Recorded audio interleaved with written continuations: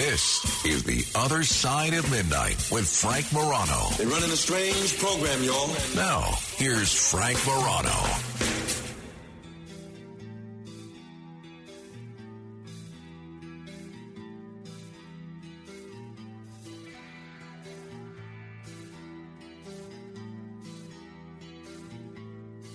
I'll tell you what's bothered me for a long time, really, at least for the last 20 years. But I'm all of a sudden more bothered by it. What's bothered me for a long time is the erosion of our privacy rights, the erosion of the rights available to us under the Fourth Amendment of the United States Constitution. And what bothers me is that law enforcement agencies on both a local level and a national level, they view the Fourth Amendment as little more than an obstacle to work around so that they can spy on you. So we've known for a long time that you're being listened to, you're being watched. And Big Brother itself is nothing new. It's gone from an Orwellian dystopian concept to something that we contend with every day. But I'll tell you the truth. You know what really grinds my gears? What really sticks in my craw these days is that nobody seems to care. We have now normalized government watching you, getting your private data, getting your private records, getting your private videos without a warrant. And there's no national outrage. I can't help but think that if the government on either a local level or a national level was doing the sorts of things it's doing now 30, 40, 50, 100 years ago, there would be popular outcry. These days, it's on page 40 of the newspaper, if you even still get the newspaper, after all the Kardashian news and all the Biden gaffes and all the Trump scandals and all the other stuff that makes news these days. Case in point, there is a plan by the San Francisco police, which I am betting you have not heard about. And this is something that, unfortunately, I fear is going to become ubiquitous across America. A plan by the San Francisco police to monitor surveillance video captured by businesses and residents is stoking concerns that it will erode citizens' privacy and endanger the rights of protesters and members of marginalized groups. So there's a proposed policy shift here. And this, more than anything, highlights the risk that technology installed for one purpose can easily be adapted for others. So this proposal would give the police broad power to use a wide range of cameras they don't own, including a large network of cameras operated by neighborhood business improvement districts, as well as those owned by individuals and stores. Understand what we're talking about here. A local business improvement district has cameras set up. You have a camera set up as a security camera for your own business. You have one set up as a Ring camera in your own house. And the police they want access to that video footage without even getting a warrant. The San Francisco Police Department, they've proposed the new policy. It's garnered support from the mayor in San Francisco, as well as the city's new district attorney, Brooke Jenkins. The existing San Francisco law requires all city agencies to ask for approval from the supervisors before they can acquire or use any new surveillance technology, except in life-threatening situations.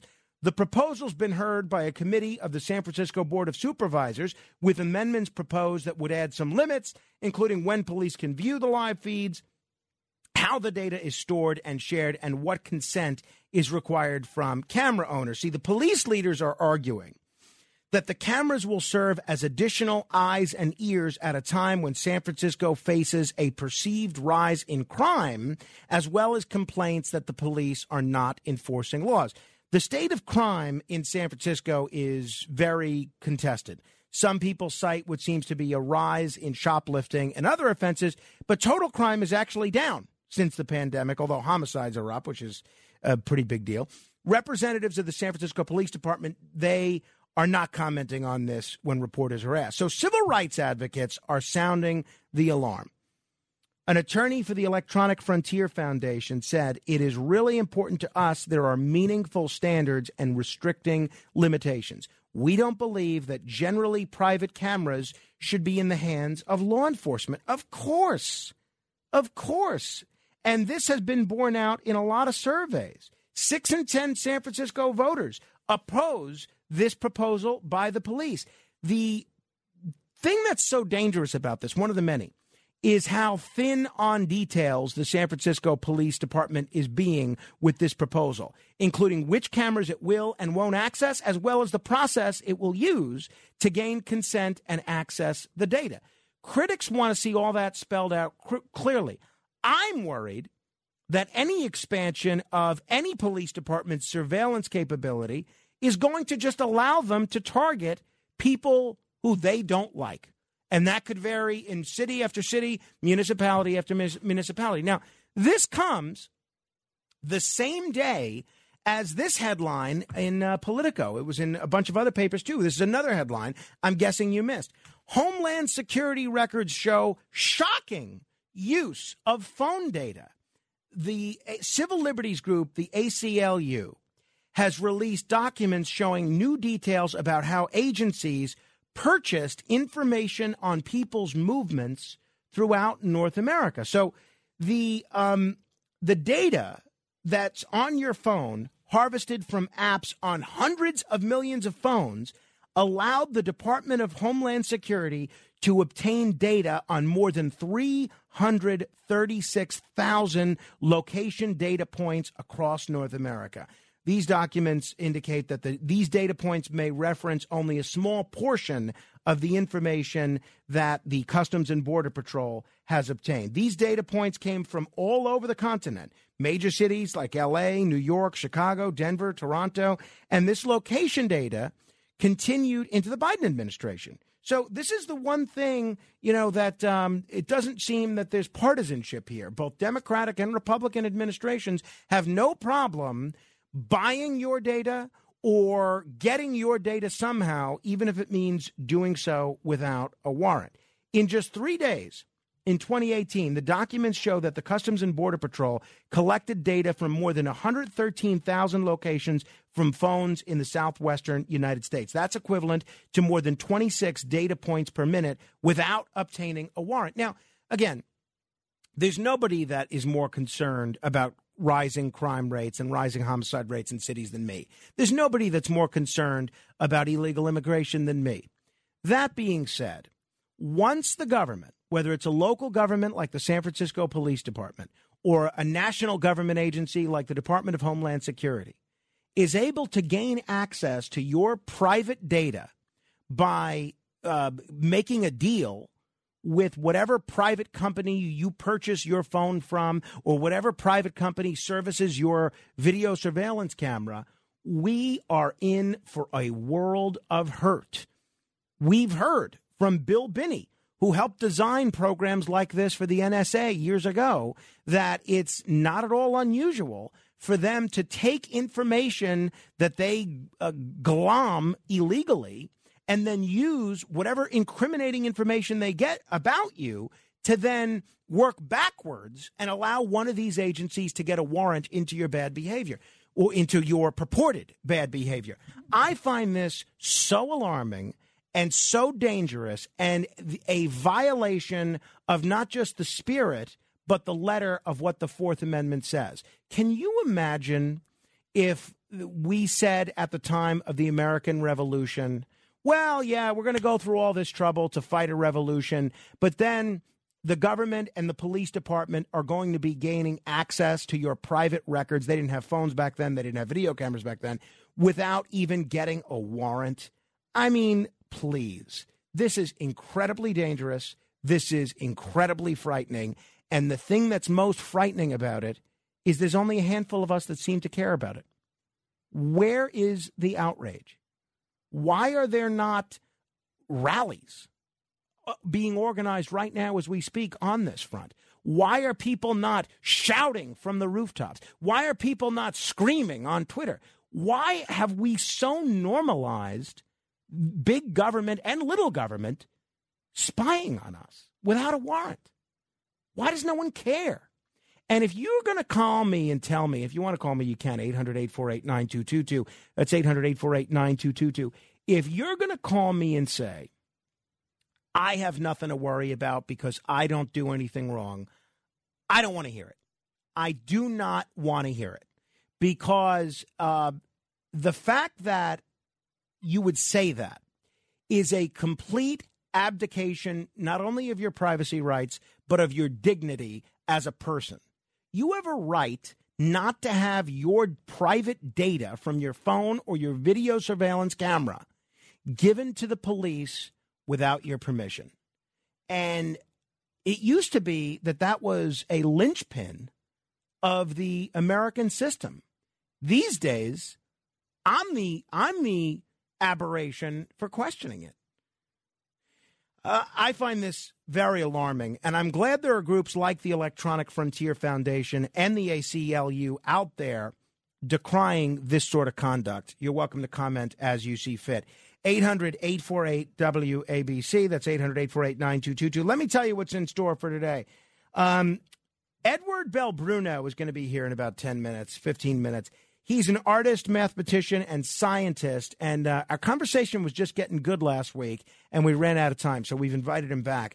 Gerald Celente, he is a trends forecaster. He is doing a big rally for peace in Kingston, New York on Saturday. He'll tell us about that. We'll do the AC and Casino report with Chuck Darrow in our third hour, and then our colleague Brian Kilmeade is going to join us in our fourth hour to go through some of the news of the day. But now, let me hear from you. 800-848-9222. Alex is in Brooklyn. Hello, Alex.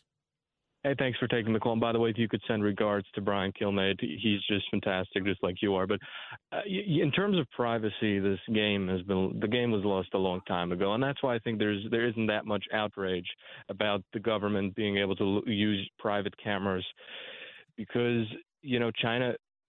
I think China has access to all our phones. People could hack into private cameras. But I agree with you that the government should not make it official that they could just use private cameras for security and look at it. But I think that because it's so difficult after a crime, took place, and when the cops want a serious crime, let's say a kidnapping, the cops want to, collect the footage, they have to go through such a difficult and long process, and so much time is lost, and it's really important time to get the warrants, to be able to force someone to give them access to their private cameras. So I think we have to make it easier for the cops in an instance of where a crime has been committed already, that they should be able to force someone to give them access to the private camera without having to go through a whole long process. Yeah. Well, thanks for the call, Alex, and thanks for your nice words about the show. I will give your regards to Brian. It almost reminds me, I don't remember which Batman movie it was. I think it was The Dark Knight. But it might have been the third. It was one of those Christopher Nolan movies with that guy Christian Bale as Batman. I think it was The Dark Knight, where they essentially turn all of the cameras in Gotham City into a giant way for the government to spy on its citizens. That's no longer science fiction. That's where we are. And I don't think people know about this.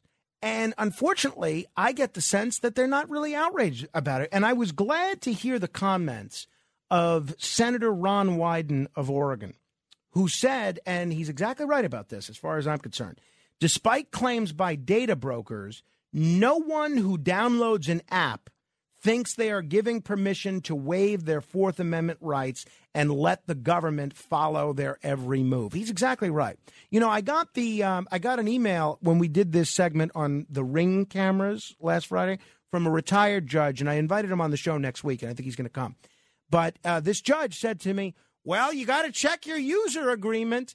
Come on. Is anybody reading these user agreements? They make them so long and filled with legalese. And what's going to happen if you don't click accept on one of these apps or one of these user agreements for your Ring camera?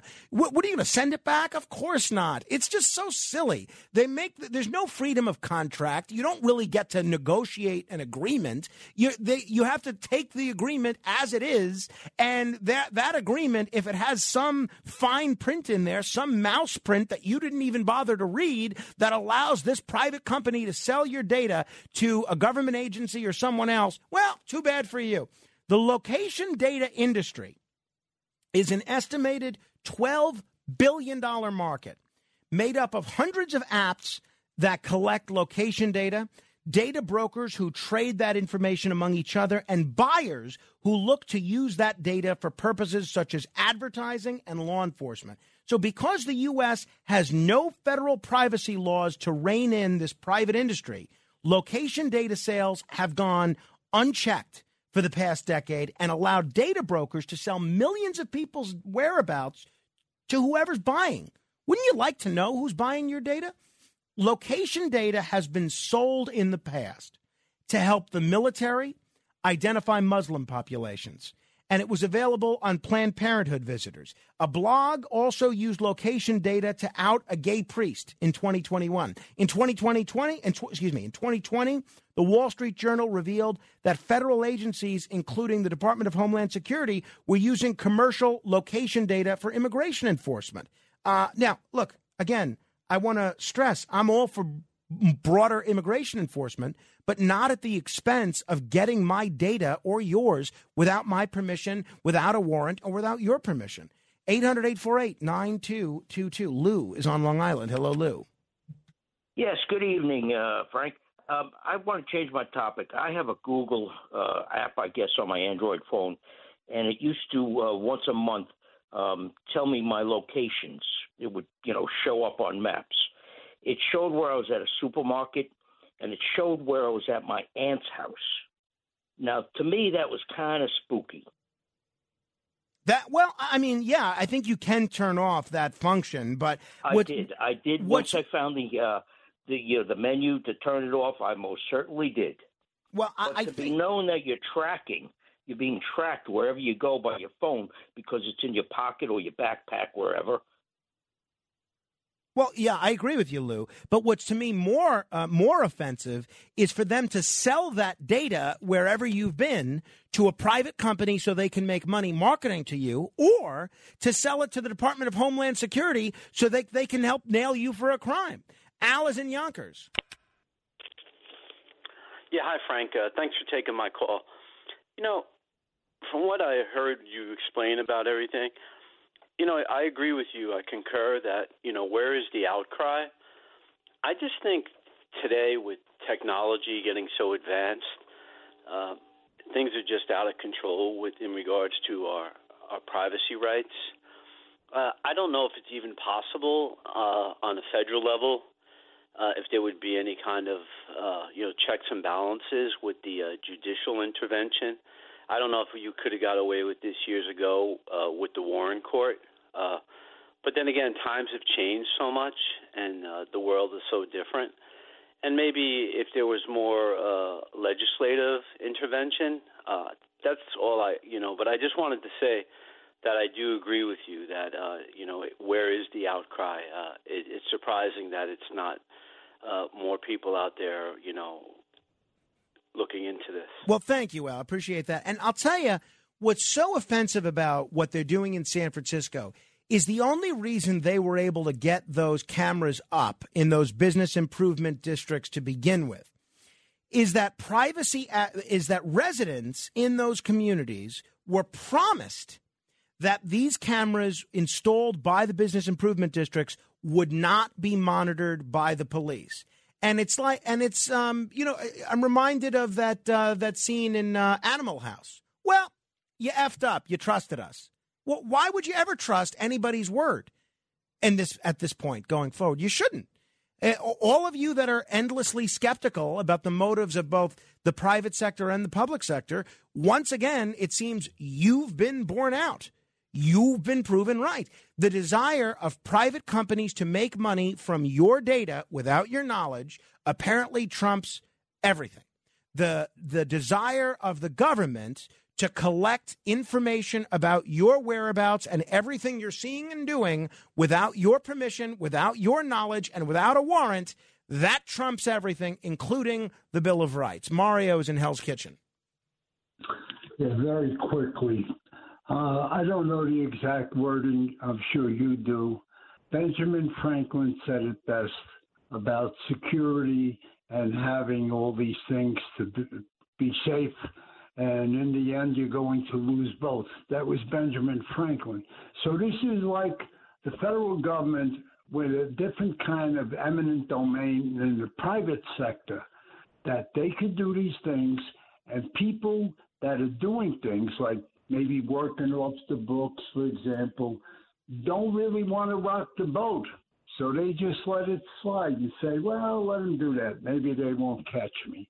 And that's where we are today. People are in fear. They're in fear of the government. You're right, Mario. You're right, Mario. And as Jefferson used to say, it'd be a lot healthier if the government were afraid of its citizenry rather than the other way around. But the Franklin quote, and I think you're right, I think it's very apt here. The Franklin quote that I think you're looking for is, those who would give up essential liberty to purchase a little temporary safety deserve neither liberty nor safety. And that certainly strikes me as apropos here. All right. We're going to talk about art, science, and space with Edward Bell Bruno. We were just getting going last week when we were covering a whole lot of ground with respect to science and art and a UFO sighting, quite frankly, that we ran out of time. I had to have him back, and now he is coming back, so I'm thrilled about that. This is The Other Side of Midnight. I'm Frank Morano. Those of you that are on hold, we'll get to you a bit later, straight ahead. It's The Other Side of Midnight with Frank Morano.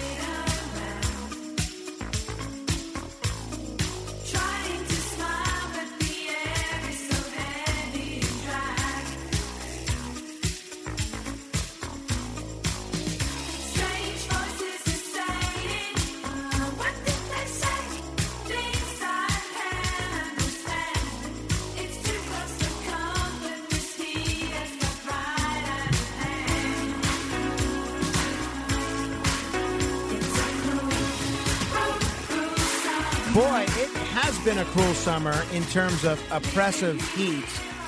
This is a hit classic song from the 80s by Bananarama.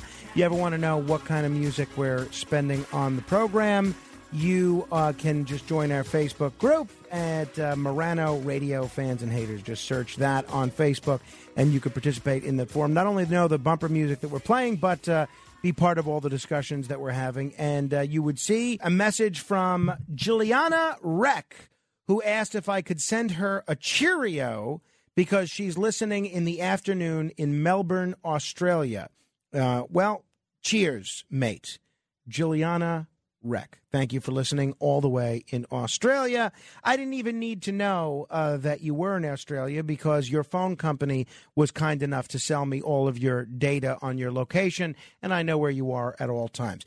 Speaking of where we were a week ago, I can't tell you the response that I got from my discussion with Edward Bell Bruno. This is really a man of many talents. Artist, mathematician, scientist, a guy that worked for NASA, a guy whose artwork has gotten a lot of critical acclaim.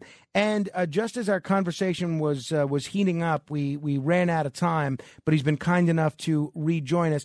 Ed, thanks so much. It's great to talk with you again. Hey, thank you. It's a real thrill to be back on the other side of midnight. Well, Ed, yesterday we spoke a little bit about the anniversary of the moon landing. As somebody that spent a long time working for the Jet Propulsion Laboratory and for NASA, and as somebody that has spent a lot of time mapping out new and exciting routes to the moon, what sort of a game changer was that for the American space program and for space exploration in general? You mean the 1969 trajectories that I found? Well, no, Apollo 11 in general. Apollo. You mean the landing on the moon? Yes. Yeah, it was. Prior to that, the idea that you could send anything to the moon and land people was considered to be science fiction, and they proved otherwise. An incredibly complicated thing to do. I mean, the largest rocket ever built in history. It was designed by Wernher von Braun, who actually designed the V-2 rocket back in 1930s. And what people don't, we're talking about the Apollo, but the V-2 rocket was the first object ever in space. Period. I mean, we talk about Sputnik as being the first orbiting thing, but the V-2 was the first object to ever go into space, and that was like 1940, I believe. But after World War II, von Braun designed the Saturn V for the United States, and was done in an incredibly fast amount of time. I mean, Kennedy, I forget the exact date of Kennedy's speech, it was like 62, 63. I don't know the exact date, but in only a few years, they designed this gigantic rocket. And, the idea of building a rocket, first of all, that size was considered almost impossible, but they did it. And it had to have the ability to loft not just the capsule with the 3 astronauts in it, but the entire landing craft that went down to the moon and came back again when they got to the moon. And that's a huge payload to bring up, plus all the fuel and everything else. Now, the thing is that they launched that a number of times. Everyone was successful, and it never failed. So it was a great success. It was a huge game changer. And the route that you designed to the moon, which has been used multiple times now, apparently, how much time does that save rather than going the conventional route to the moon? Okay, so what happens is the one that I found, which was a 1991, that was used to rescue the Japanese spacecraft Titan, a little lunar robotic probe about the size of a trash can. But it was the first object ever to get to the moon on this trajectory, and I was very lucky with my colleague James Miller to rescue this, literally. But basically, it takes a lot longer to get there. It takes 3 months to get there instead of 3 days, and you basically fly by the moon. You go out about a million miles beyond the moon, then you arc around and fall back to the moon again. And when you fall back, you can actually go in orbit around the moon with absolutely no fuel. So it takes 3 months instead of 3 days. However, the advantage is you can go into orbit around the moon with no fuel. And the idea you can go with no fuel just saves a tremendous amount of money, because anything you carry to the moon is about $1 million a pound. Wow. No, I would think it would save a great deal of money. The last time you were here, we spoke a little bit about your artwork, and I've spent a lot of time over the last week perusing some of the artwork that's available on your website, and people can check it out for themselves at edbelbruno.com. It's Belbruno with one L. Your artwork has, and what was interesting to me about our previous conversation is you said that you were an artist first prior to being a scientist, right? Yeah, that's right. Yeah, I did my first painting when I was like about 7 years old, and in fact, it was an oil painting. No one ever showed me how to do it. I just did it automatically, and I think I said last time that painting I still have it, and it came out so good that it was actually used in a group show I had in New York City at a gallery a few years ago for an entire group of artists, and the gallery wanted to use that to show off the whole show, so it came out really good. And it was a space scene, and then I did another one a couple of years later of Saturn. It came out really good, and I've used that in art shows as well. So I've always painted, and I never envisioned myself ever going into mathematics or science, and I ended up doing that, which was kind of amazing to me. But that's where I am now. Now, you actually have an art show coming up in October, right? Yeah. I have art shows frequently. I've had 3 this year already. I have one in New York City at a gallery called Agora. It's down in Chelsea, and it's going to be opening on October 6th. Well, that's pretty neat. If people want to go to that, what's the best way for them to do that? You just go to the Agora Gallery. It's agora.com, I believe, or you just Google Agora, and at around that time they'll have the information about it. But it's right down there. I think on 20, what is it? Around 23rd Street? Yeah, about 23rd. I think 25th, actually. 25th and 10th, around there. But it's called Agora. It's easy to find. Now, you had just begun to tell us this story of your encounter in the Wyoming desert, where you were traveling with a friend, and you encountered a UAP. Briefly, tell us again what happened back in, I guess it was around 1991? It was in 1991. That's right. So what had happened? I'll just briefly describe it again. Is that okay? Please, yes, go ahead. Yeah, I don't want to repeat myself, but I guess there could be some other Sure, listeners. absolutely. Get new listeners all the time. Okay. Yeah. Okay. So when I was working at JPL back then, I had designed this route to the moon, and the whole design of this was kind of strange to begin with because there was a lot of politics involved, and it was one of these things where I was the first. I'm not bragging, but I was the first to apply chaos theory to space travel. And my theory was not appreciated at the time. I'll just leave it like that. So I found myself leaving JPL.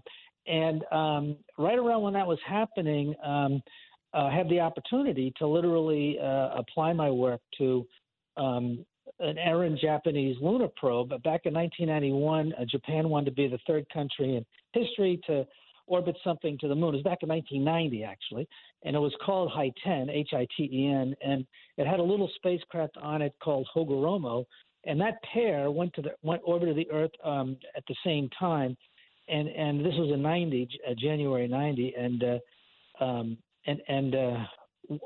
no, actually it was 91. I'm sorry, it was 1990. Excuse me, everyone. It's late at night. I hear you. Believe me.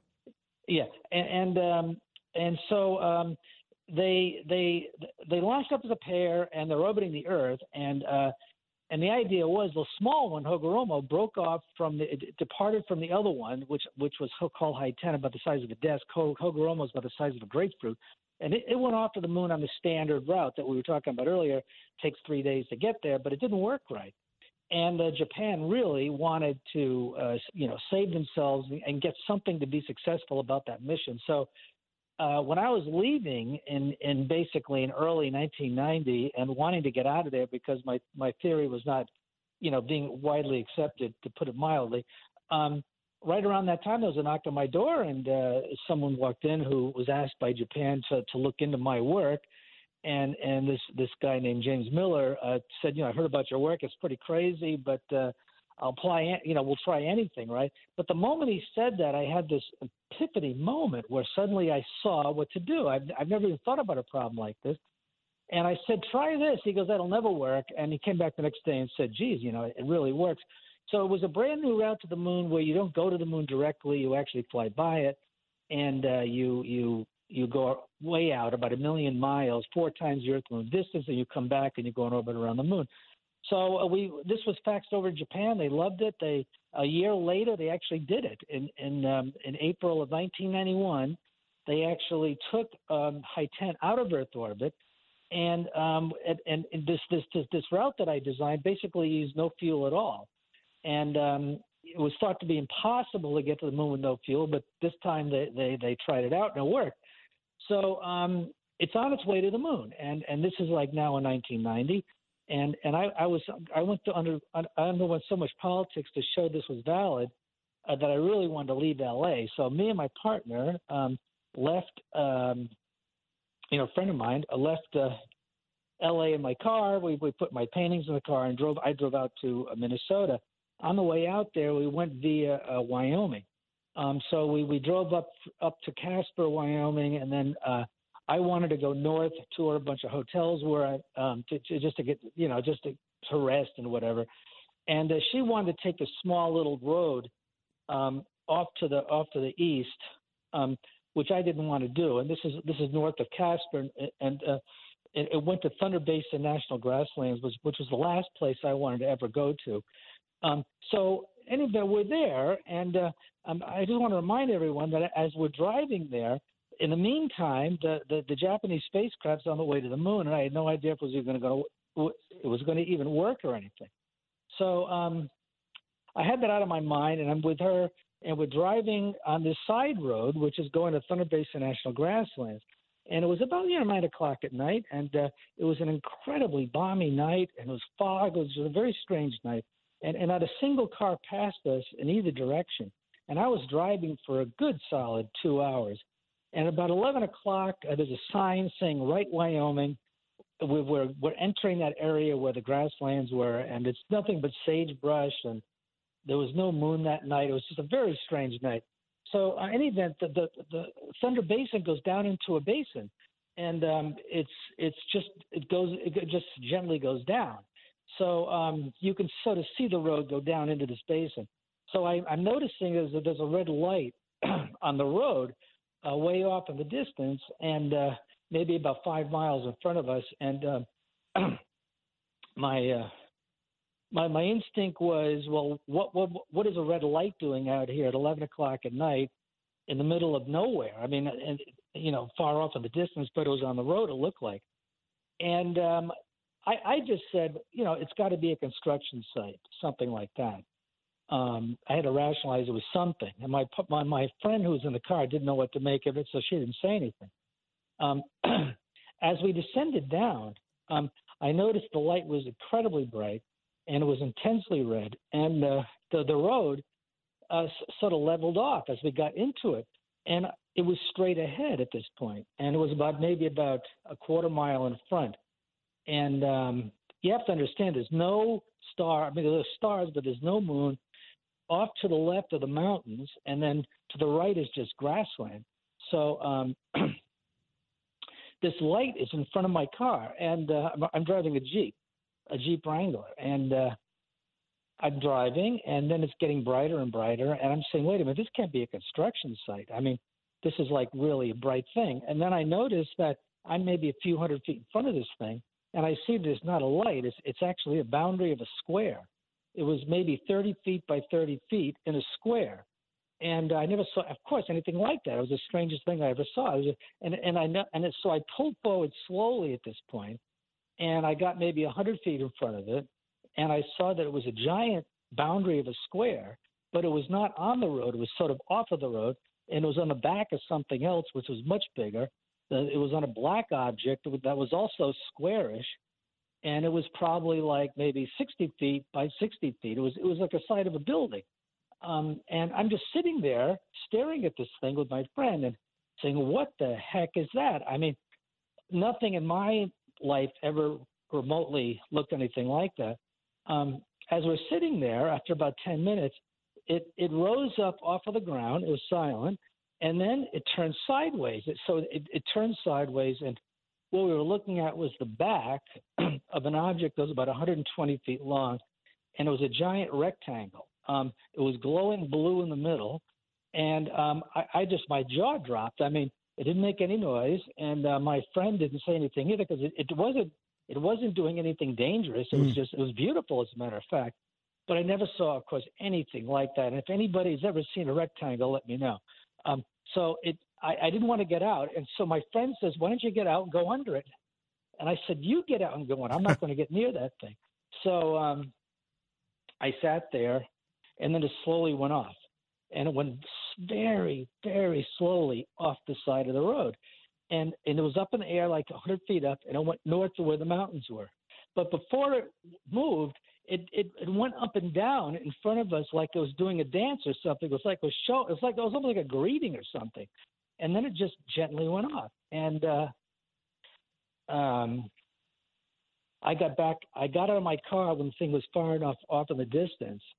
And I said to myself, you couldn't write a screenplay like this. I mean, this is like something out of the movies. What the heck was that?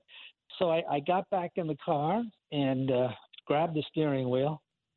And I was just absolutely lost in thought because I'm a scientist and I never saw anything like that. So I drove, and I just lost track of where I was. And my friend is shaking me, and she's saying, they're going to kill us. And she's screaming at the top of her lungs. And I'm like, I was so lost in thought, I wasn't noticing that there's this incredibly bright, pulsating white light on the left of the road. This is about 10 minutes after we left this other thing, which was pretty innocuous. It was beautiful, but it wasn't threatening at all. This was threatening. So I started to slow down, and to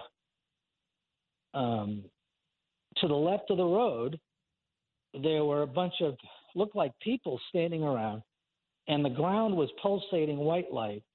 And I started to stop, and my friend was screaming. She said, they're going to kill us. We have to get out of here. And she goes, I'm going to jump out if you stop this car. So I'm saying to myself, there's going to be a woman running through the grasslands where I'm sitting here. God knows who those people are on the left, whatever they were.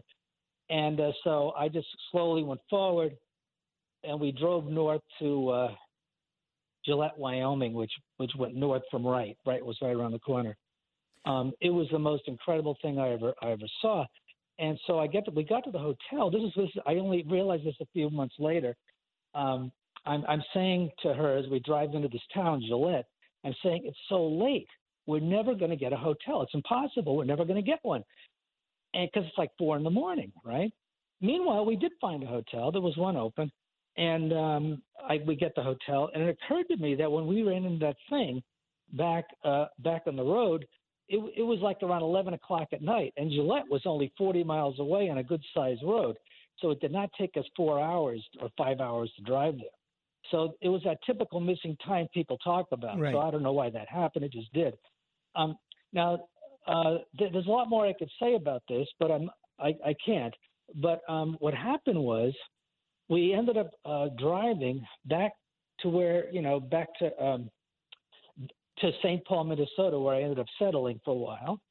And when I got there, Carl Sagan, very famous scientist, he asked me to write up my story of how I found this trajectory to rescue the Japanese spacecraft.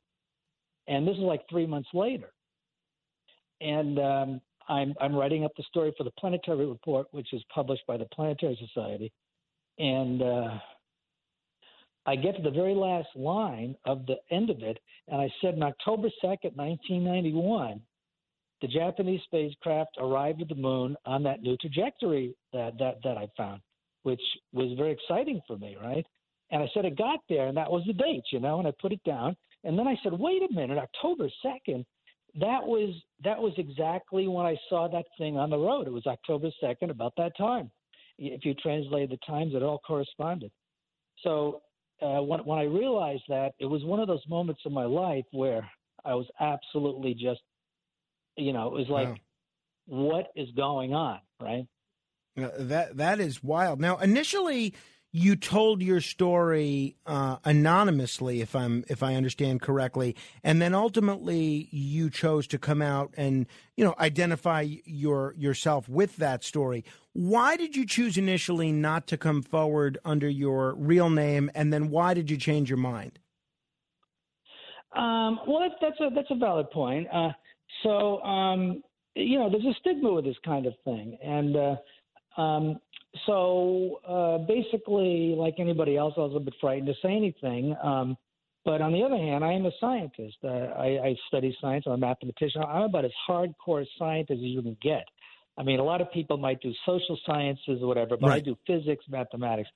So for me, I saw what I saw, and I didn't want to not talk about it. So I did talk about it to this one organization, and but I didn't want my voice disguised because I didn't want to be able to be talking about this. However, what happened was I got a little bit more brave as time went on, and second, as everybody knows listening, there's been more and more sightings going on over the years of objects, which is now being reported by the military, and where there's congressional meetings going on. In fact, one of my colleagues at Princeton University, David Spergel, is currently leading the NASA effort to look into this kind of thing. So it's now more or less out in the open. But before this happened now, a few years ago, it was heading in that direction very slowly, and I saw that, and the stigma was sort of going down, so I felt more comfortable to talk about it. I've heard you say elsewhere that you thought that maybe after this experience that it was possible that humans were not in prime control of this planet. What do you mean by that exactly? Well, so it's a very good point. I think so. There's a lot of fear associated to anything about UAPs. A lot of people who are very brave or curious or don't have no axe to grind they have no problem with it. So, yeah, I mean, it's a big universe. There's trillions of stars. And, perhaps something could have found its way here at some point in the past. I mean, I don't think the planets like Earth with water are very common. I think they're incredibly rare. And if there is life out there, they probably want to find these kinds of planets. So the idea that something can make its way here is not particularly surprising. From my experience, since no one has come forward to tell me about what I've asked people, by the way, has anybody ever seen a rectangle like that? No one's ever come forward to say yes. And from the coincidence of the timing and all that, it seemed pretty clear to me that something was going on that was not anything I understood. So therefore, there must be some kind of intelligence here that's not human-based. It just seems to be the case, because otherwise I would be able to explain that, which I can't. And unless someone can tell me that there's some secret programs making things like that, that's another story, but I don't think so. It leads me to believe that it's highly possible, although you can't guarantee it, but possible, based on my experience and based on what's going on with the UAP study now, that there's perhaps some kind of intelligence here that is not human-based. And I think that's a reasonable suggestion. It's not been proven, but this is I think why we have a UAP study, why the Congress is interested, why NASA is now taking a very active interest in this, is because these UAPs they've seen over aircraft carriers or surveilling our nuclear sites and things of this nature has gotten the attention of the United States government, and they want to find out, well, what are these things, right? So what I saw was clearly weird and very unusual, and so it leads me to believe that it's possible that there could be some form of advanced intelligence here, which doesn't particularly surprise me because, after all, it's a big universe. That's for sure. Ed, we're going to have to end it there. Hopefully, maybe we can chat again before your New York City art show in October. I'd like to come down and try and see it, and I'm sure a lot of our listeners would as well. If people want to see more of your art, they can go to edbelbruno.com. Ed, thanks so much for the time. I appreciate it. Well, thank you. I hope I didn't go over for you. No, perfect. You're perfect, and I'll look forward to chatting again soon. It was a real thrill, and you have a great show. Thank you very much. Thank you. You're very kind. 800-848-9222. If you want to comment, that's 1-800-848-9222. Straight ahead. It's The Other Side of Midnight with Frank Morano.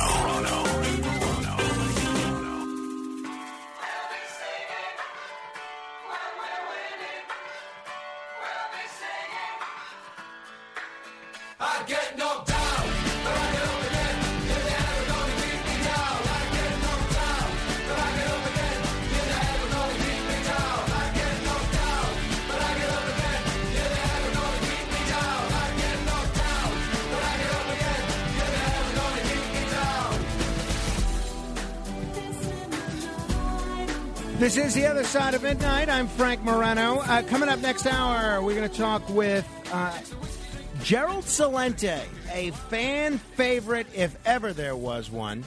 And he is going to give us his take on some trends that he foresees economically, politically, geopolitically. And we'll ask him about this rally that he's hosting on Saturday in Kingston, New York. So I am now, as I announced yesterday, speaking of science and science fiction, all caught up on the television series The Orville. Last night, before I came to work, my wife and I watched the second episode of the most recent season of, it's like a season and a half. They bifurcated the season into two different things, of Better Call Saul. So Better Call Saul, if you're not familiar with it, is a prequel to one of the greatest dramas of all time, Breaking Bad. And it's great. Bob Odenkirk plays this attorney, Saul Goodman, who plays by his own rules. And it was very interesting. I don't want to give anything away if you haven't seen it because it's only came out a couple of days ago. But this now we're starting to see the characters because events of Better Call Saul take place in right before Breaking Bad, we're starting to see the characters on Better Call Saul, now that this series is winding down, look a lot like they do in Breaking Bad. And I'll tell you, what they do on this show, which I find very impressive, is they really are able to effectively balance comedy and drama in a manner that I think very few other shows can pull off effectively. The Sopranos could do it. The Sopranos, you'd be laughing one moment, on the edges of your seat the next, and then in tears the next. I find Better Call Saul able to do that pretty effectively as well. And it's interesting to me, one of the things that you notice in the series Better Call Saul, and the other thing I like about this series, if you haven't seen it, is the music. The music that they use. I don't know who does the music for this show, but it so perfectly captures the mood of each scene that it's the score and the scoring is just magical. It's absolutely magical. It's really effective. But the thing that I take note of on watching this show is that but for a few decisions going one way or another, you could end up as a very different person than the one you are. And it's very easy to see how, all right, you take a shortcut here, you tell one little lie there, you cheat a little bit here, and you don't do the right thing there, and all of a sudden, you're a villain. And but for the grace of God, go I. At least that's what I think watching this show. But it's really, I'm going to miss this show when it's over, but I think it's leaving at just the right time. All right, until next hour, in the words of Bob Barker, help control the pet population. Get your dog or cat spayed or neutered. O'Reilly. You need parts? O'Reilly Auto Parts has parts. Need them fast? We've got fast. No matter what you need, we have thousands of professional parts people doing their part to make sure you have it. Product availability. Just one part that makes O'Reilly stand apart. The professional parts people. O'Reilly Auto Parts.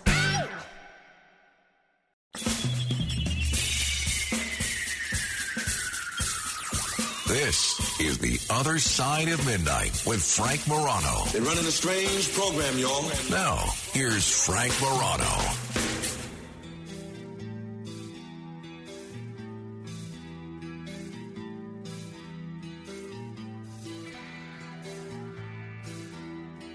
Decades ago, newly married women overwhelmingly would adopt their husband's last name. This was a social custom. This was a way of securing certain legal, economic, and familial protections. In some states, those safeguards included being able to retain your driver's license or voter registration, pick up your children from school, have a credit card. And culturally, adopting the husband's name was connected to a lot of paternalistic notions of ownership that women once belonged to their father, then their husband. And despite a growing feminism movement and increased gender equality in almost every area of life, the overwhelming commonness of this practice remains. At least in the United States, about 20 to 30% of women retain their name, meaning the vast majority of the rest take their spouse's name when they marry. That includes Jennifer Lopez.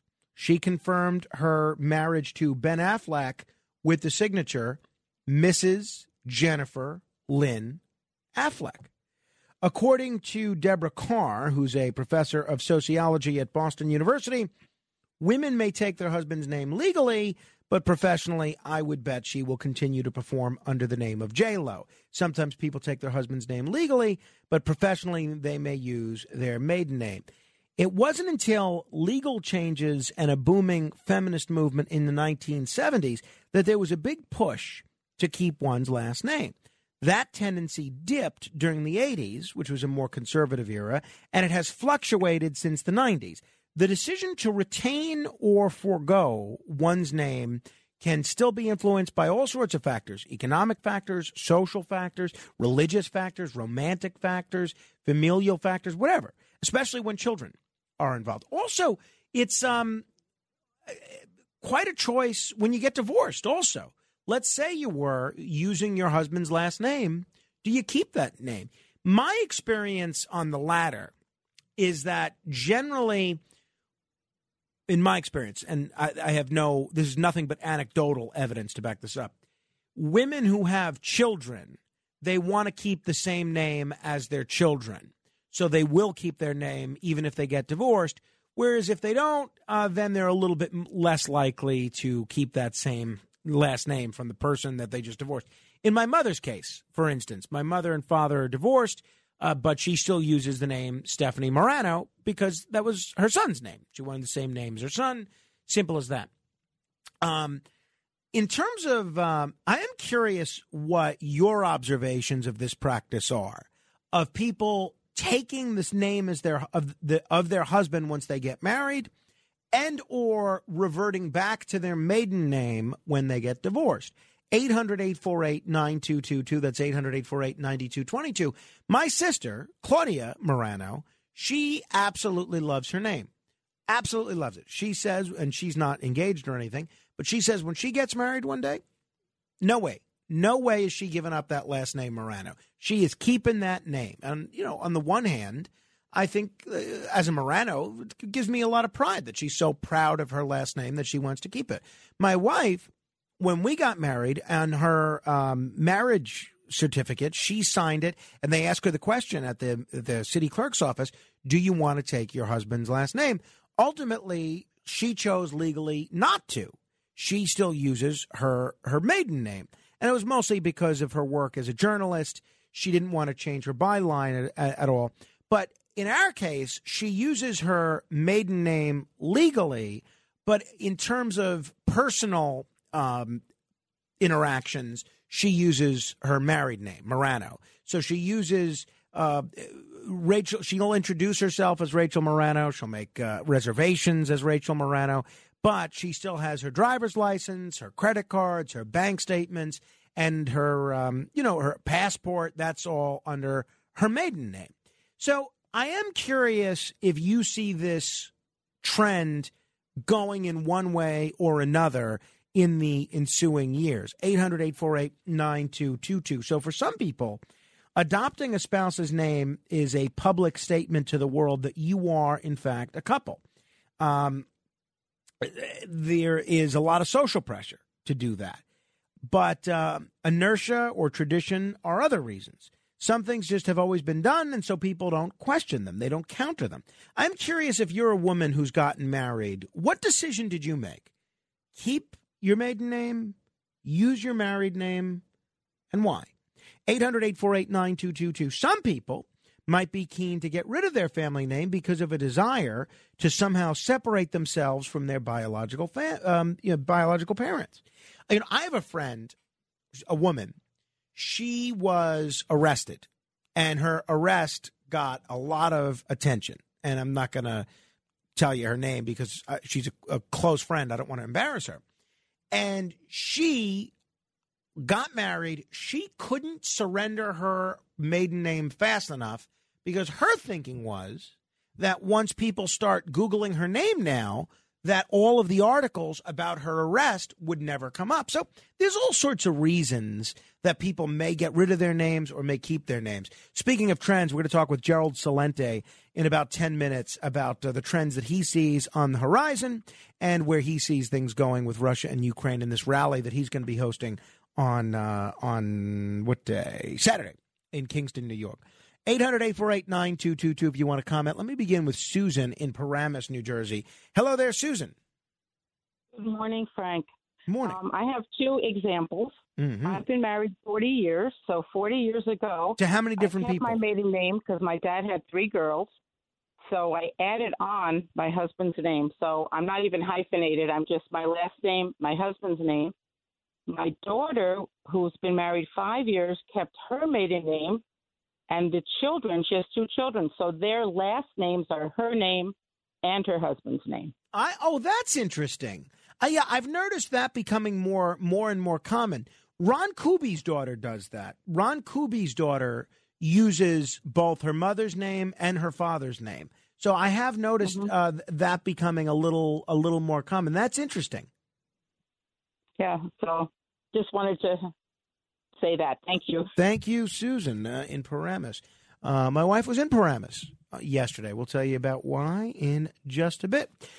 Some people try to make this a women's lib thing. Women who believe in gender equality, yet take on their husband's name, might think that the name change doesn't mean they're ceding away any of their authority as a woman. But very rarely does a husband adopt a wife's surname. It's funny, Marlena Shivo and I were having this discussion off air the other day because she doesn't really use her husband's last name, either personally or professionally. And in a 2018 study, and basically she said, I said, you know, it would be nice if your wife took your last name. And she said, well, why don't you take your wife's name? And I really didn't have much of an answer. And apparently, in a study of 877 men just a few years ago, 3% of men, only 3%, had changed their name once married. Of those men, 25 of them dropped their last name entirely, and 2 hyphenated their name. But men who changed their name in any form were more likely to be less educated. Isn't that interesting? I would not have guessed that. But among the 20 to 30% of women who don't follow tradition, the most common practice is keeping their own their maiden name, their surname, followed by a hyphenation, making a hybrid name, as Susan did, or even more rarely, coming up with a totally new shared name. That's weird. Does anybody know anybody that has done that has taken their married name and their maiden name and essentially made it a portmanteau into a new last name? I've never met anyone that has done that. I'm curious if you have. 800-848-9222. So for some women, keeping their name is preserving their personal and familial identity that they've always had. That's how I think my sister views it. And that could be tied to their parents. That could be tied to their ethnic heritage. Some people have established a professional identity. That is what I mentioned with my wife, especially those in very visible positions, writers, academics, celebrities. Bill Bratton's wife, who is a legal commentator, she's on TV all the time, she still uses her maiden name of Ricky Kleiman.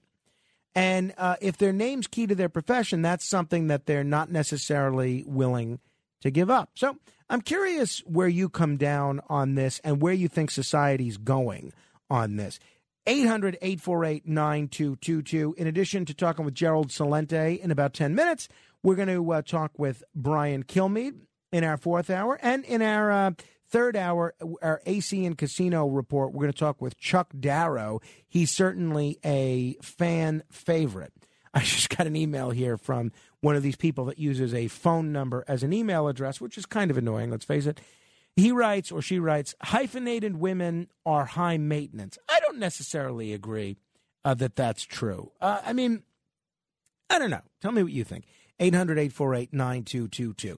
I think, if in my wife's case, if she wants to keep her last name professionally and still use our name, in all private social correspondence, I think that that's just fine, in my view. All right. You want to weigh in on Twitter? You can do so at Frank Morano. That's Frank, Morano. You can also email me. I'm getting a ton of correspondence based on my discussion with Ed Bell Bruno. And I find him to be a pretty interesting guy. And I am going to try and go see his art show in October. If you want to email me, you can do so, frank.morano at wabcradio.com. And on Instagram, I posted the photographs of us taking Carmine to Coney Island on Sunday. And the photos that I posted of Carmine, you could find me on Instagram at Morano Vision. That's Morano Vision. Those have gotten more likes than anything I have ever posted on Instagram. Ever. And even though it's just been a few days. So apparently the kid is pretty popular in the world of Instagram. Also, I'll give you an update. A few of you have been asking about our cat, Bathsheba. I'll give you an update on that a little bit later this hour as well. Meantime, why don't we take a quick break? We'll talk with Gerald Celente in just a moment. He's got this big rally coming up on Saturday in Kingston, New York, which was, you may not know this, the very first capital of New York State. Whenever you pass Kingston on the thruway, that's the first thing it says, the first capital of New York State. Did you know that? Well, now you know. All right, Gerald Celente joins me straight ahead. It's The Other Side of Midnight with Frank Morano. Frank Morano.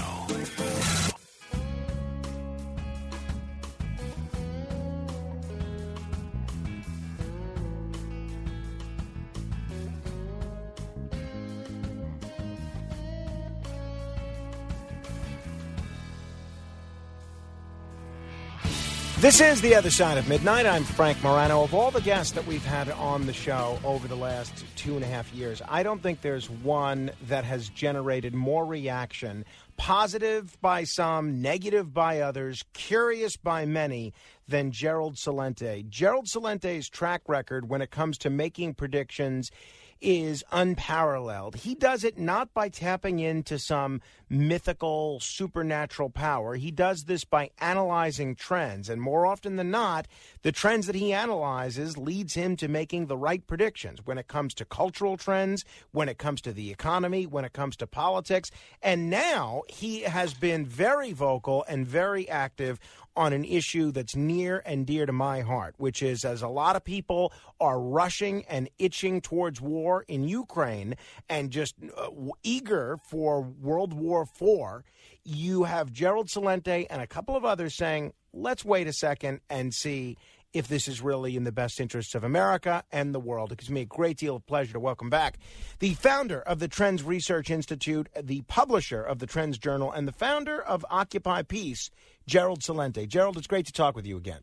Oh, thank you for having me. Thank you for the kind words. No, they happen to be true. I know you have this big rally coming up in Kingston on Saturday, which we're going to talk about. But before we get there, one of the trends that I think everybody has noticed over the course of the last year and a half or so has been inflation.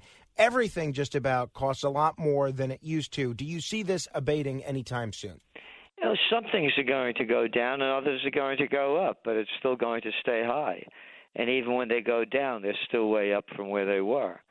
And when you look at the real inflation numbers, for example, you're looking at the average home now, $416,000. That's not added into inflation. Why not? Well, because we're going to make up anything we want, and we don't want to put that in there. We don't want the inflation numbers to be higher. How about energy and food as well? Right. We exclude that too. Yeah, because if you're eating steak and now you're eating chopped meat, well, you change your the way you're doing things. So we're going to change it. The reason they did this, by the way, and the guy that did it the worst was Bill Clinton, and they don't, because Social Security is related to inflation. So to cheat you out of your Social Security, they keep inflation low. And number two, when inflation is low, they keep interest rates low, so the bigs keep buying up everything they want. And number three, when you go to John Williams' shadow stats, the inflation numbers that they're saying, 9.1, it's more like 20%. Do you see any hope on the horizon long term? I mean, sounds... Well, they made bad situations worse with these sanctions. The sanctions have hurt the people. They haven't hurt Russia. The ruble is now, at a 7-year high. Mm-hmm. Russia just had its one of its best years yet with trade deficits. It went down so much. So, no, it's only hurting the people. What people have to understand is that you have imbeciles in control. People call it a government. It's a crime syndicate. You got dumb. I was the assistant to the secretary of the New York State Senate at 26 years old. It was the worst job I ever had in my life, and I quit after 1 year. I'm not the kind of guy that likes to watch grown men grovel to suck their way up to the top. And all the dopes that you got out there that are giving us the orders of what to do, the bureaucrats, they spell it wrong. Bureaucrats. These are dumb people that can't get a job in the real world that suck into the political system. So you have a bunch of imbeciles running the show, and they're running it into the ground. And then when you go back to inflation, look at the fraud. Oh, no, this isn't real inflation. It's temporary. Remember that from right, Jerome transitory. Powell, the Fed Ed? Yeah. Oh, no. It's transitory. And now in the new woke world, why don't we call it transgendatory? We'll really be whacked out. One of the economic areas that has hit people particularly hard, especially during the summer, especially in the aftermath of the prohibition on the import of Russian oil, has been the energy sector. The energy sector prices have really hurt people. The lower you, the less money you make, the more you're hurt by the sky-high gas prices, and it's affecting energy no matter what sort of energy that you use, electric, gas, oil, whatever it is, it's all costing more. Any relief in sight on the energy sector? Not much, because when the winter comes, the prices are going to go back up again if they keep these sanctions on Russia. And if you think we're getting hit bad here, you should be in Europe. I mean, their natural gas prices have skyrocketed, and 40% of the natural gas that Europe uses come from Russia. So how stupid could you be to cut off, the main artery?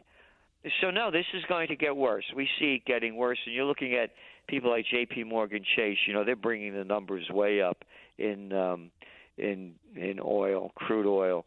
And again, current events form future trends. And now you're hearing more and more coming out of Israel and the United States about stopping Iran from going more nuclear. And they're talking about actually attacking Iran. If war breaks out in the Middle East, I mean, it's over. You're going to crash the economy. You'll crash equity markets. It'll be unparalleled. Cryptocurrency. That's an area where it seemed like it couldn't go anywhere but up, and then it seemed to crater. A lot of people said this might have been some sort of a bubble. A lot of folks were looking to crypto as sort of this generation of digital gold as a possible hedge against inflation, as a possible way to safeguard money against the uncertainty of all sorts of fiat currencies. Where do you see cryptocurrency these days, and where's it going? We gave the breakout points for Bitcoin. We've been pretty accurate on it. When it was way down, we said when it broke up above 10,000, it would fly much higher. And then when it got to the 25,000 range, we said it would go much higher. And then when it started coming down, we said if it goes below 35,000, it's going to go a lot lower. And it did. It's a guessing game. Nobody knows. It's brand new. I mean, what are we talking about? Something 12 years old? And here's what's going to really kill crypto. It's when the governments go digital, and they're going to do it. They're going to go digital. They're going to get rid of that dirty cash, and they're going to go to digital trash so they know every penny that you spent, where you spent it, what you spent it on, so they could follow everything that you're doing in this new technocracy world, but primarily so they could get every penny in tax dollars that you spend. So when that happens, they're not going to want any competition. And it can happen overnight. People forget, go back to 1933. All of a sudden the president says, turn in your gold or you go to jail. And they'll do the same thing again. We're talking with Gerald Celente. He's the founder of the Trends Research Institute. In reading the most recent edition of the Trends Journal, I was turning to the geopolitical trends to read up on where you see us going with Ukraine. But I was very interested in your take on where things are going with China. Where do you see things heading with China? Is the U.S. heading towards an inevitable armed conflict with China? If the U.S., there's no way that the United States is going to beat China. And let's put it into reality. They couldn't beat the Vietnamese. They couldn't beat the Iraqis. They couldn't beat the Afghans. They're not going to beat China. China today they're coming out against America. They're saying that one after another, day after day. They're coming out against America. The 20th century was the American century.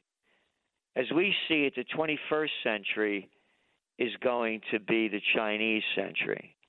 And the reason being is that the business of China is business, and the business of America is war.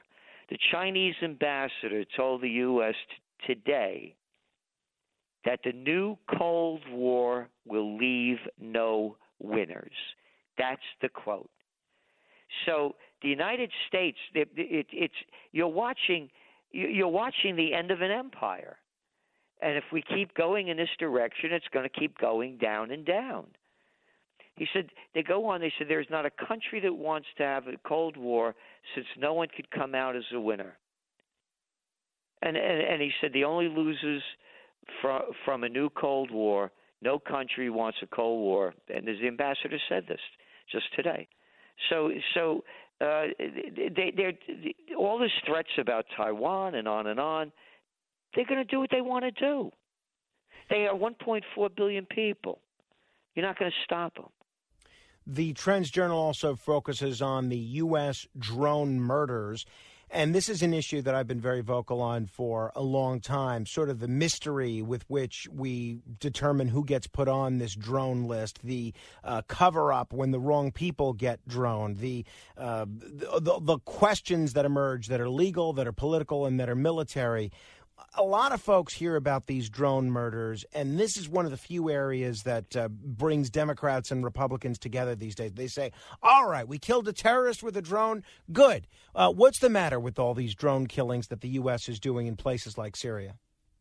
What if Syria and Somalia and Sudan, we want to get this guy in America, let's go kill him with a drone?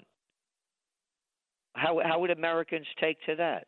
Not very well, I'm guessing. All right, now let's put it into perspective.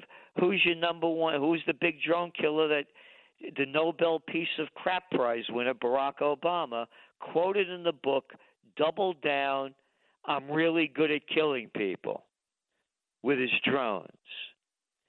When I say that you got mentally ill people running the show, all you got to do is look at the list of clowns that play president. I mean, that's the words from him. He's always, folks. He was always so proper, folking us all the time, folks. You know, if I said to you, hey, Frank, I want that guy Gaddafi out of there. Oh, Salenti, what's wrong with you? But if you say, Gaddafi has to go, we're bringing freedom and democracy to Libya, the richest country in Africa, where more people had more rights than most of the places around the world in benefits. I want that guy Assad out of there. He must go. And again, they're murderers.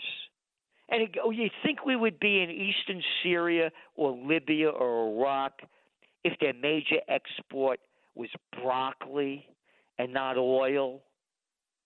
Let's talk about the big issue on the geopolitical stage right now. That's Russia and Ukraine. It's no secret. My view is pretty close to where you are on the Ukraine front, which is that we should try and bring about a diplomatic end to this crisis. And the United States should not be giving all sorts of money and weapons to one side, especially when that means agitating the country with the second largest stockpile of nuclear weapons in the world. But there are a lot of folks in this audience that disagree with me and that disagree with you, and let me do the best that I can to try to represent their position.